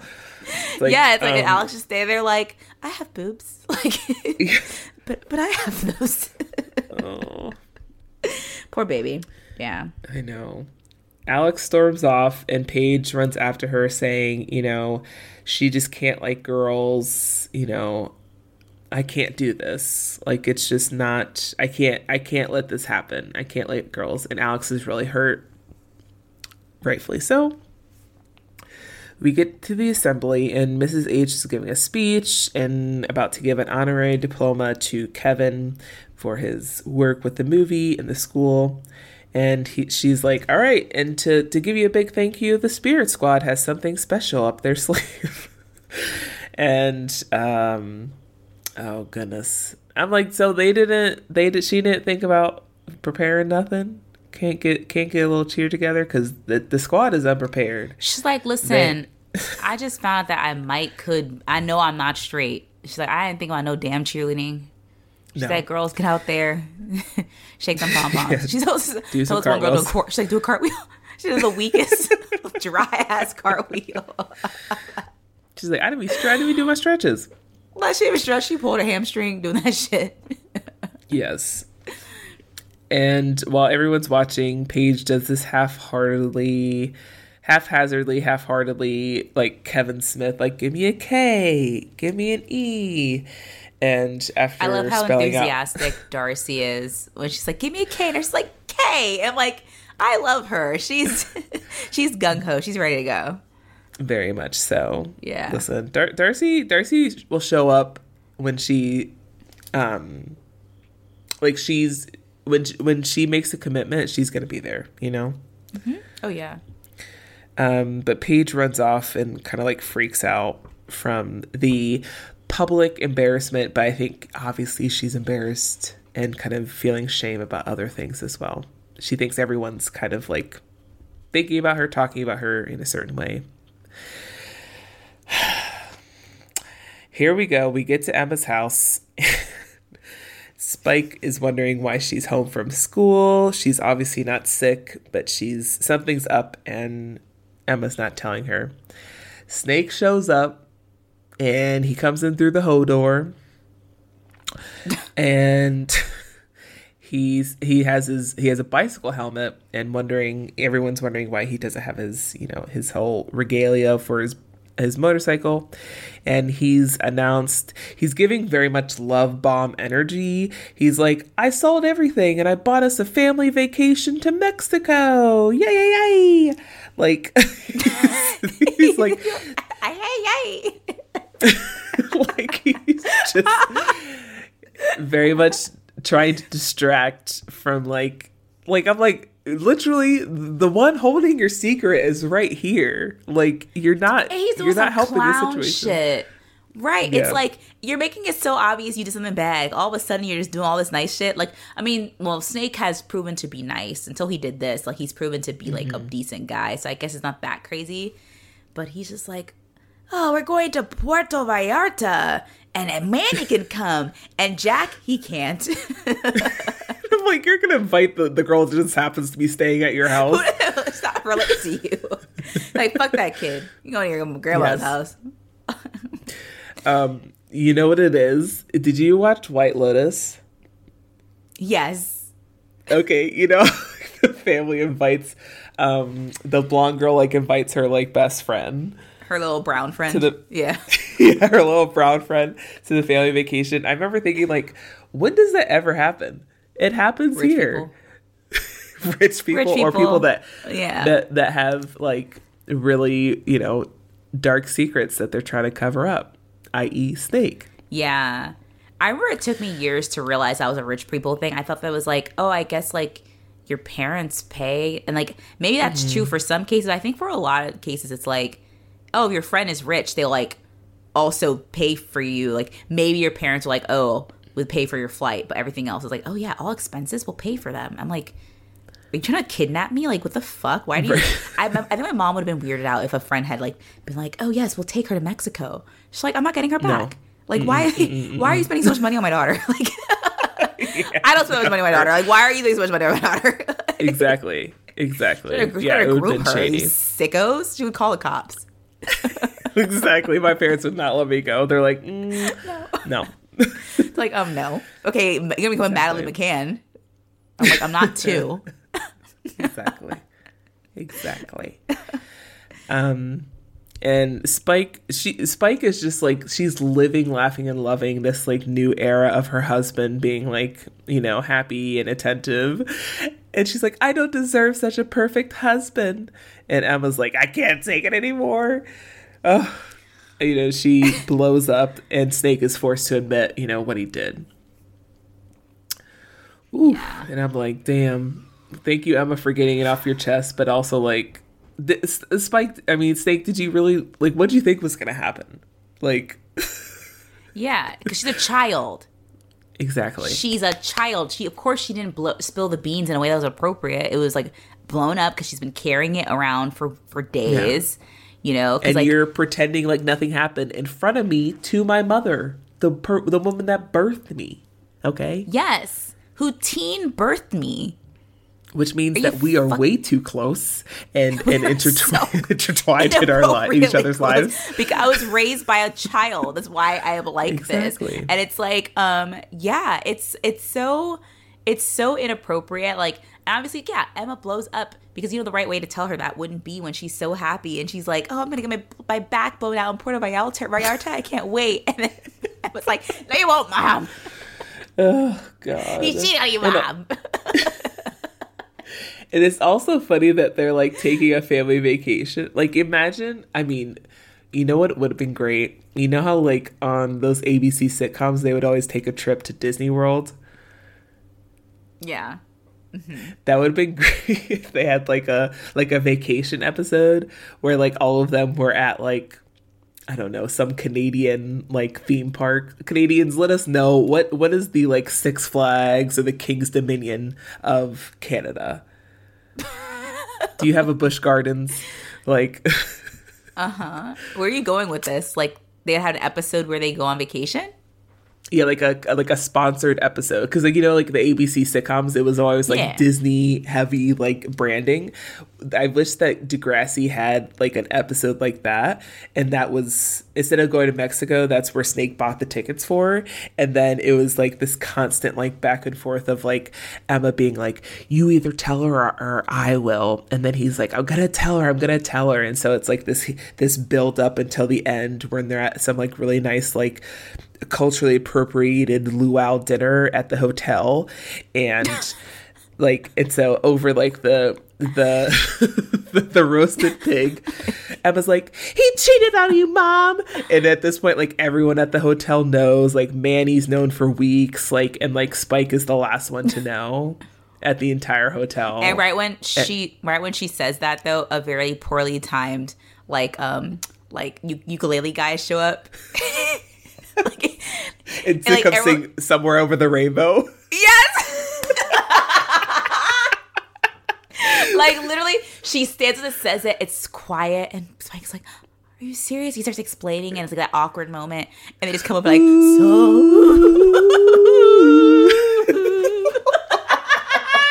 and then Spike takes a handful of poi and slaps it in his face, and then runs off.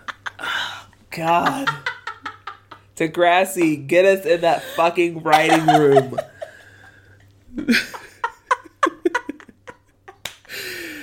Oh, God. Missed opportunity. Somewhere over the rainbow.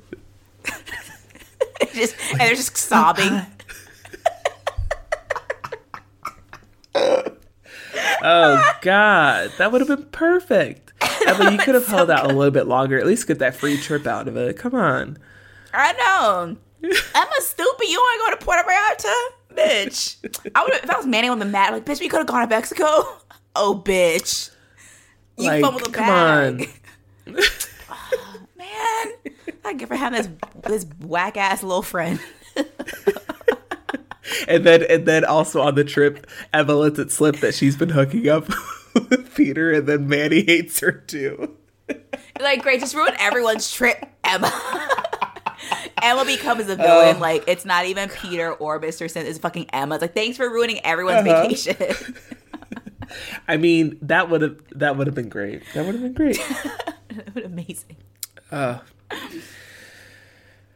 Missed opportunity. Hell yeah.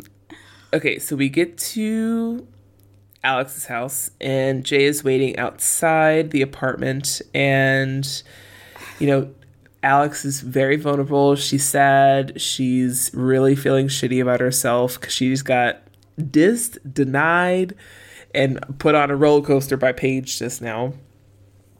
And Jay is there, and he's apologizing to Alex, and it's coming at the right moment she's wanting to hear it, which is bad because it's Jay. And he says, you know, I get you. We're the same. And just, you know, scenes ago, Alex was just talking about how Paige and her are so different, and now Paige, like, literally ruined her. And so she lets him into the apartment. Paige is with Kevin Smith, and she comes up to him and apologizes for the really bad cheer at the assembly. She was really distracted. And Kevin, the ally that he is, you know, he's been observing Paige and Alex and realizes kind of what's going on. And he's kind of there to coach her and, you know, has been watching their relationship blossom.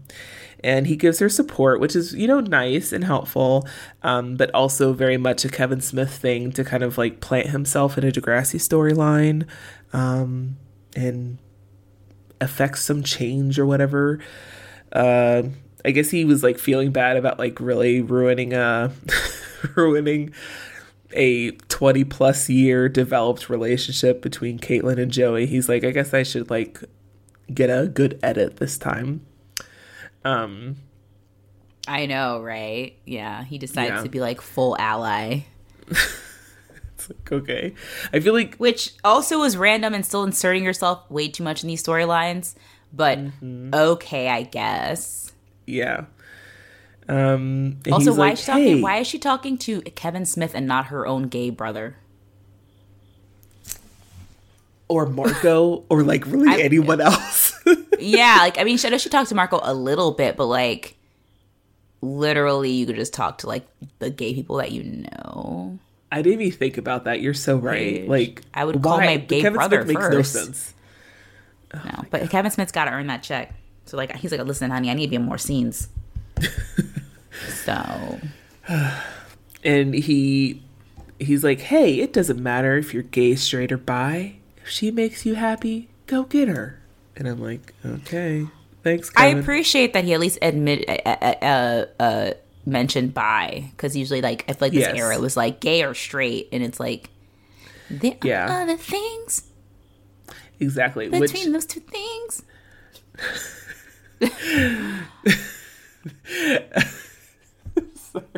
I was like, that should have been like the sign off of that Hillary Duff commercial where it's like, why'd you call it gay? People are saying gay as to mean something is ugly or bad. That's offensive. Remember that commercial with Hillary Duff? Yeah, she's like, what if I call those basic ass bitch pants like you? Mm-hmm. She like drags that girl. Yeah. I mean, honestly, that did have an impact on me. I was like, you're right. That makes sense. It's like, never thought about it that way. Thanks, Hillary Duff. I still kept saying gay, but like but I thought about it when I started saying it. Yeah. And eventually I stopped saying it. Yeah. Exactly. I was a child. I was like 13. I don't think I was stupid. Exactly. Yeah. But yeah, so, Kevin Smith was just having his Hillary Duff moment. But again, very helpful and, demonstrative learning moment for people watching this show. Mm-hmm. We get to Emma's house and Spike and Snake are fighting upstairs and yelling in the house. And of course, Emma's downstairs absorbing it all. Where's Jack in all this? Hopefully Jack's okay. I mean, Emma's probably I hope Jack's not upstairs hearing everybody scream. Yeah. Snake is like, it was only just a kiss. He's apologizing. And he says, I'm going to go stay with Joey. Like, it's, we need to separate and figure this shit out.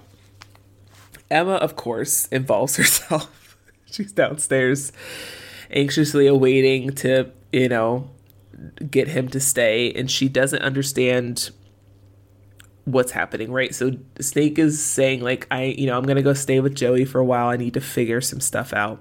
And Emma's like, don't stay. You need to, or don't leave. You need to stay and figure this out. Like, you can't leave.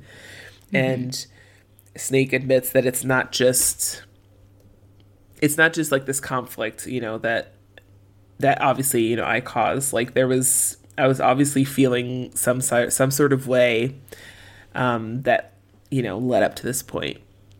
And I need to go and figure myself out first and take some time. And Emma's like about to hold on to his leg almost and like prevent him from going outside. She's sobbing. She's like, don't you love me? Don't you? What about Jack? Do you love me? Do you still love Mom? What about me? It's like, oh God.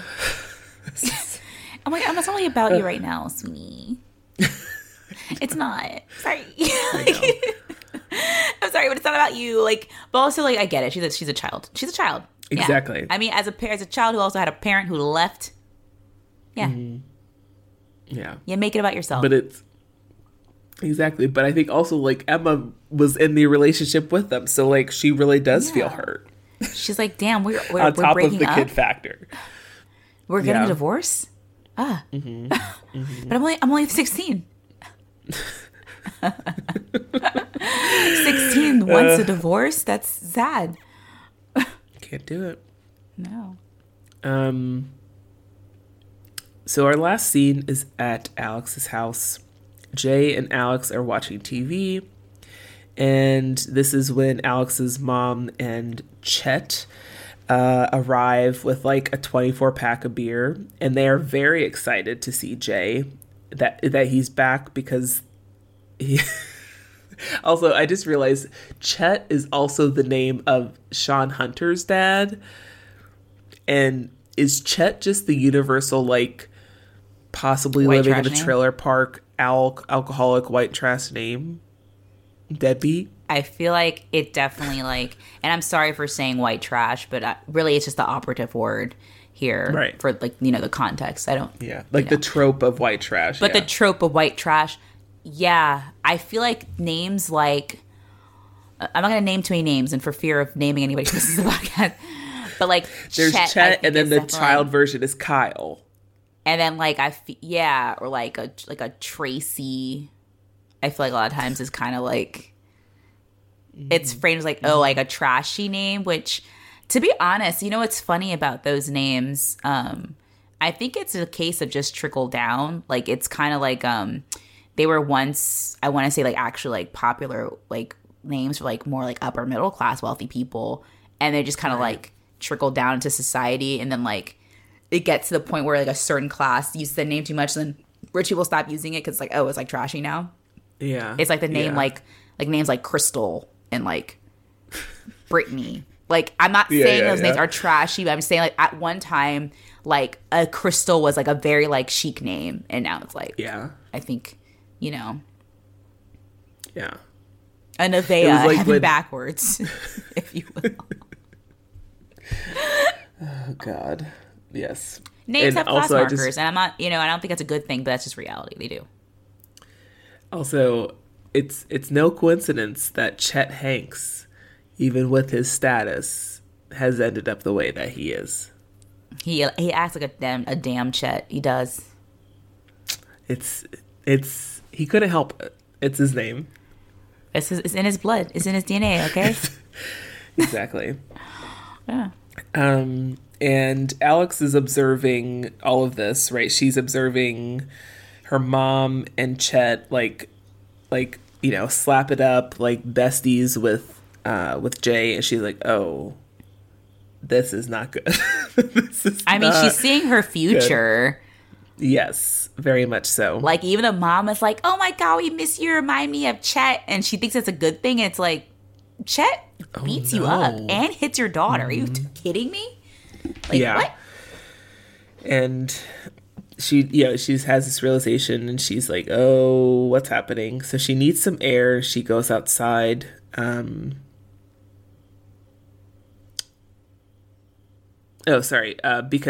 She says she needs some air after being confronted by her mom, because her mom is like, oh, I'm so happy that you took Jay back.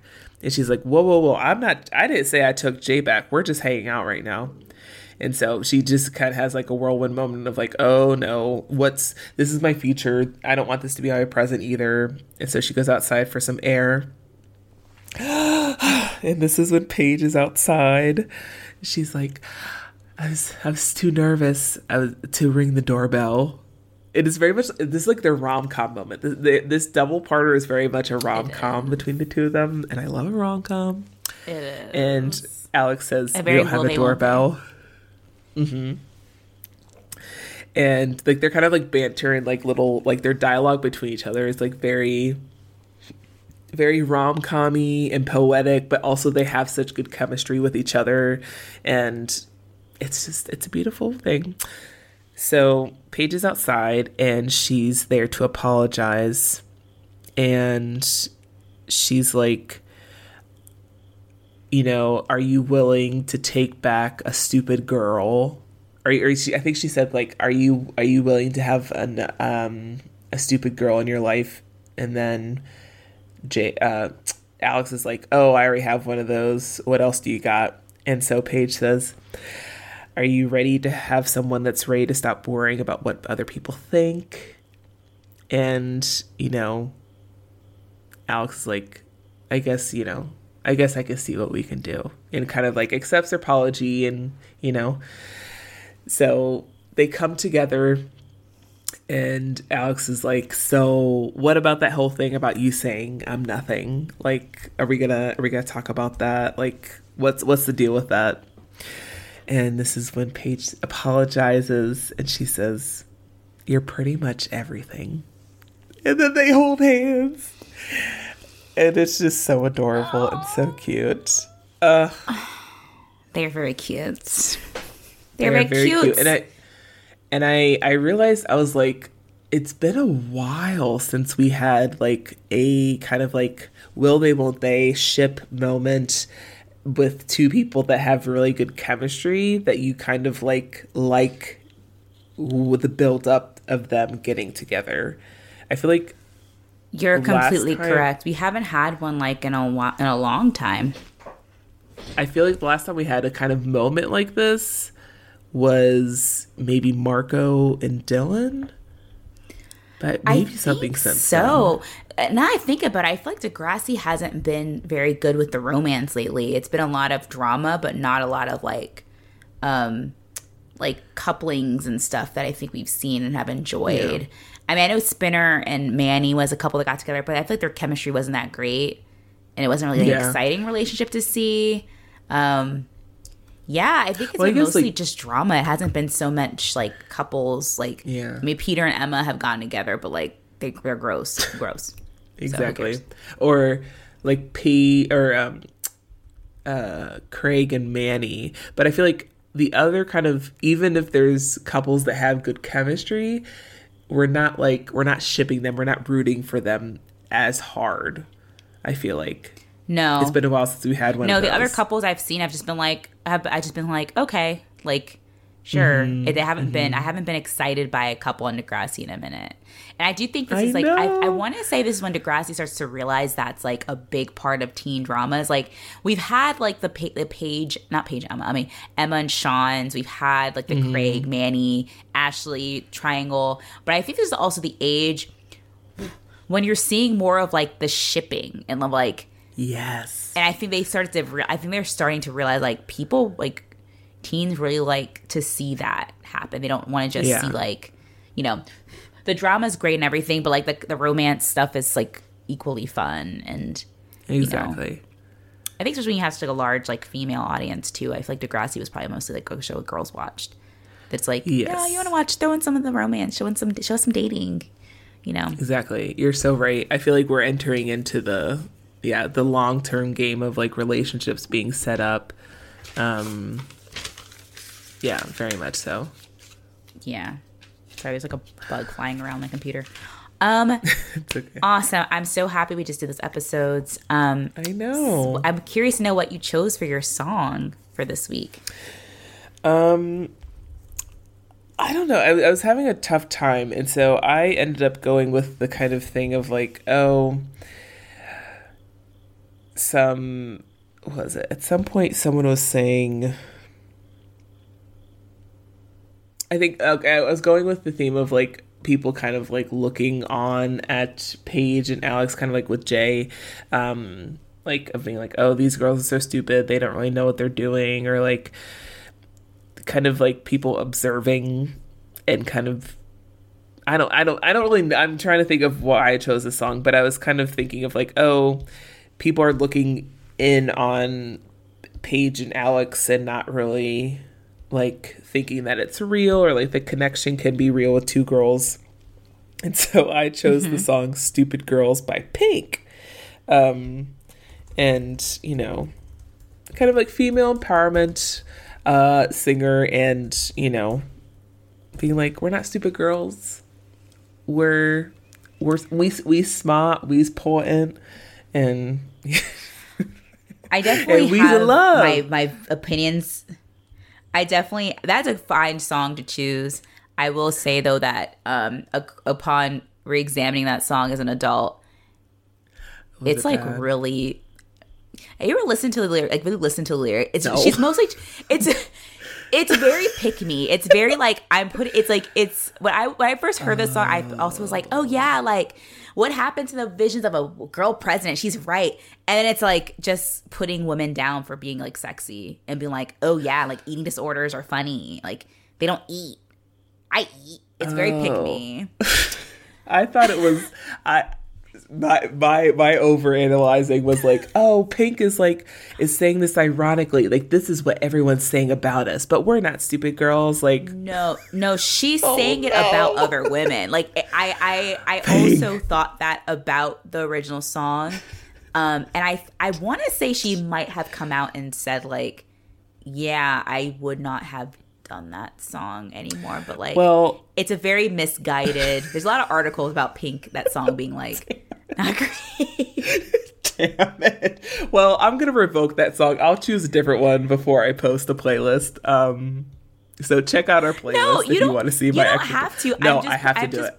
I have to do it. No, I'm just pointing out. I think it was one of those situations where I think her intention was to be super feminist and be like, we're more than just being sexy, but then she just ended up like kind of then debasing women for being sexy. And it was like, Pink. Damn it. Well, I can't live with myself because I literally thought that was the I'm gonna make you feel worse about yourself. Let me read a quote. Oh God, go ahead. I love seeing you cringe.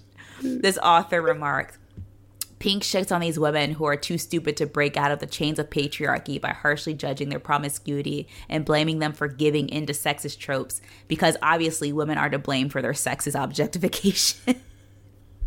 Damn it, Pink. Damn it. It's okay. Look, I used to love the song. I did. I used to be like, yeah, this song's like this. And that's that video. I was like, yeah, she's right. Stupid girl. Girls. Stupid girl. All of us with our internalized no, but that song still goes off though. It just was very misogynistic, but it was like, hey, but I also listened to like songs calling women bitches and hoes. So like, am I any better than Pink? True. No, not really. I'm out here talking about like, I don't know, bitches and hoes. Bitches and hoes. I actively call women bitches and hoes. Like I do. So I'm not better than Pink, and I'm not better than you. I know. Okay, I just love to. I know, but I'm still gonna choose a different song because I just love making fun. I was really like, look, I was literally thinking about like, damn, Pink was really out here just like empowering us all. Damn you, Pink. It's okay. Also, do you remember like Twitter was having a moment, being like, remember how like we all thought like Pink was like mixed with something? I thought Pink was black, the original Black Pink. Black Pink in my area was just pink, and it was a white woman. Yes, exactly. Yes. She looked even black. Though it was the tan and like the pink hair. It was the hair and the hairstyle, and also like there's something about her skin tone that it looks like she's a biracial, like a mix or a very light skinned black woman. I was like, oh okay, like the Rachel Dolezal there you effect. Go. Look, I'm like, yeah, she black. I was like, oh. Yeah, she. Listen, we were all bamboozled, okay, including me with this fucking song. So, and I don't trust anybody anymore. That's when Halsey was like, "Oh, I'm black." I'm like, "No, you're not. Like, you're a liar. I don't believe you." Okay. Fool me once, shame on you. Fool me twice, shame on me. Okay, my song choice. Was I realized after this episode I had already picked a song by this band, so I chose another one of their hits. Tattoo, TATU, the fake lesbians, maybe real lesbians from Russia, the Not Gonna Get Us song. Oh, like yes. They're not gonna get us, they're not gonna get us. Like it's kind of hyper pop. I don't know what you call that, but yeah, like I chose that song because like, oh yeah, we're like gay and like, but like no one's gonna catch us, and they're like in Siberia in the music video. It's like Canada. Yeah. It's like Canada. Exactly. It's Canada's like Siberia, right? It's the Siberia of North America. Yeah. Yukon rules. Yeah. So I chose that one.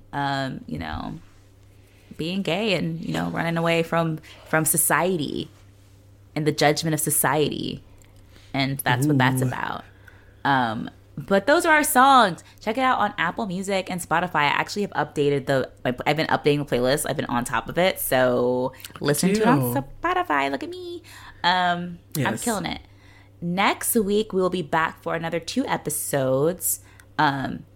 Together Forever, episode 13, and episode 14, Eye Against Eye. Spoiler alert if you're trying to not be spoiled.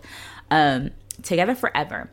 Downtown Sasquatch have a shot at a record deal when a music producer shows interest in them, but they later find out he is only interested in Craig, who has to make a difficult choice. Meanwhile, Liberty prepares to give birth while dealing with the stresses of school. And in Eye Against Eye, episode 14, the Friendship Club's opinions on sex and homosexuality threaten Spinner's newly repaired friendship with Marco. Meanwhile, Spike's friends visit her in order to cheer her up on her and Snake's 3rd anniversary. All I want to say is I'm shocked. I think I remembered so little from Liberty's pregnancy and birth, but then I was like, oh, right. I remember so little because there was so little about pregnancy and birth. There's so little. They just dropped it in there. I didn't know she had the baby this soon. Also, the episode after this one, I watched it. And I had no memory of it. Like, it was my first time watching Degrassi episode, which I'm pretty sure I've seen. But I was like, I do not know what's going to happen at all. I am enthralled. I was excited. I was like watching it for the first time. I hope that keeps happening. Yes, I think we're entering into the era where I have like very less and less memories of like specific episodes, which is exciting. Yeah. Yeah. Okay. I think that's true. It's probably going to start happening. A little bit more or less. It's going to be kind of coming in and out. But we are very excited to continue on this journey with you on Degrassi. Please keep hitting us up in the DMs. We know you will. I don't have to tell you that. You're going to do it because you guys have such great input and such great stories to tell us. I learned a lot today about Fannie Dooley and about drug dealing. And hopefully those things don't have a huge impact on my life, but we'll see. But thank you so much for listening. And as always, we'll catch you later, Broomheads. Bye, Broomheads.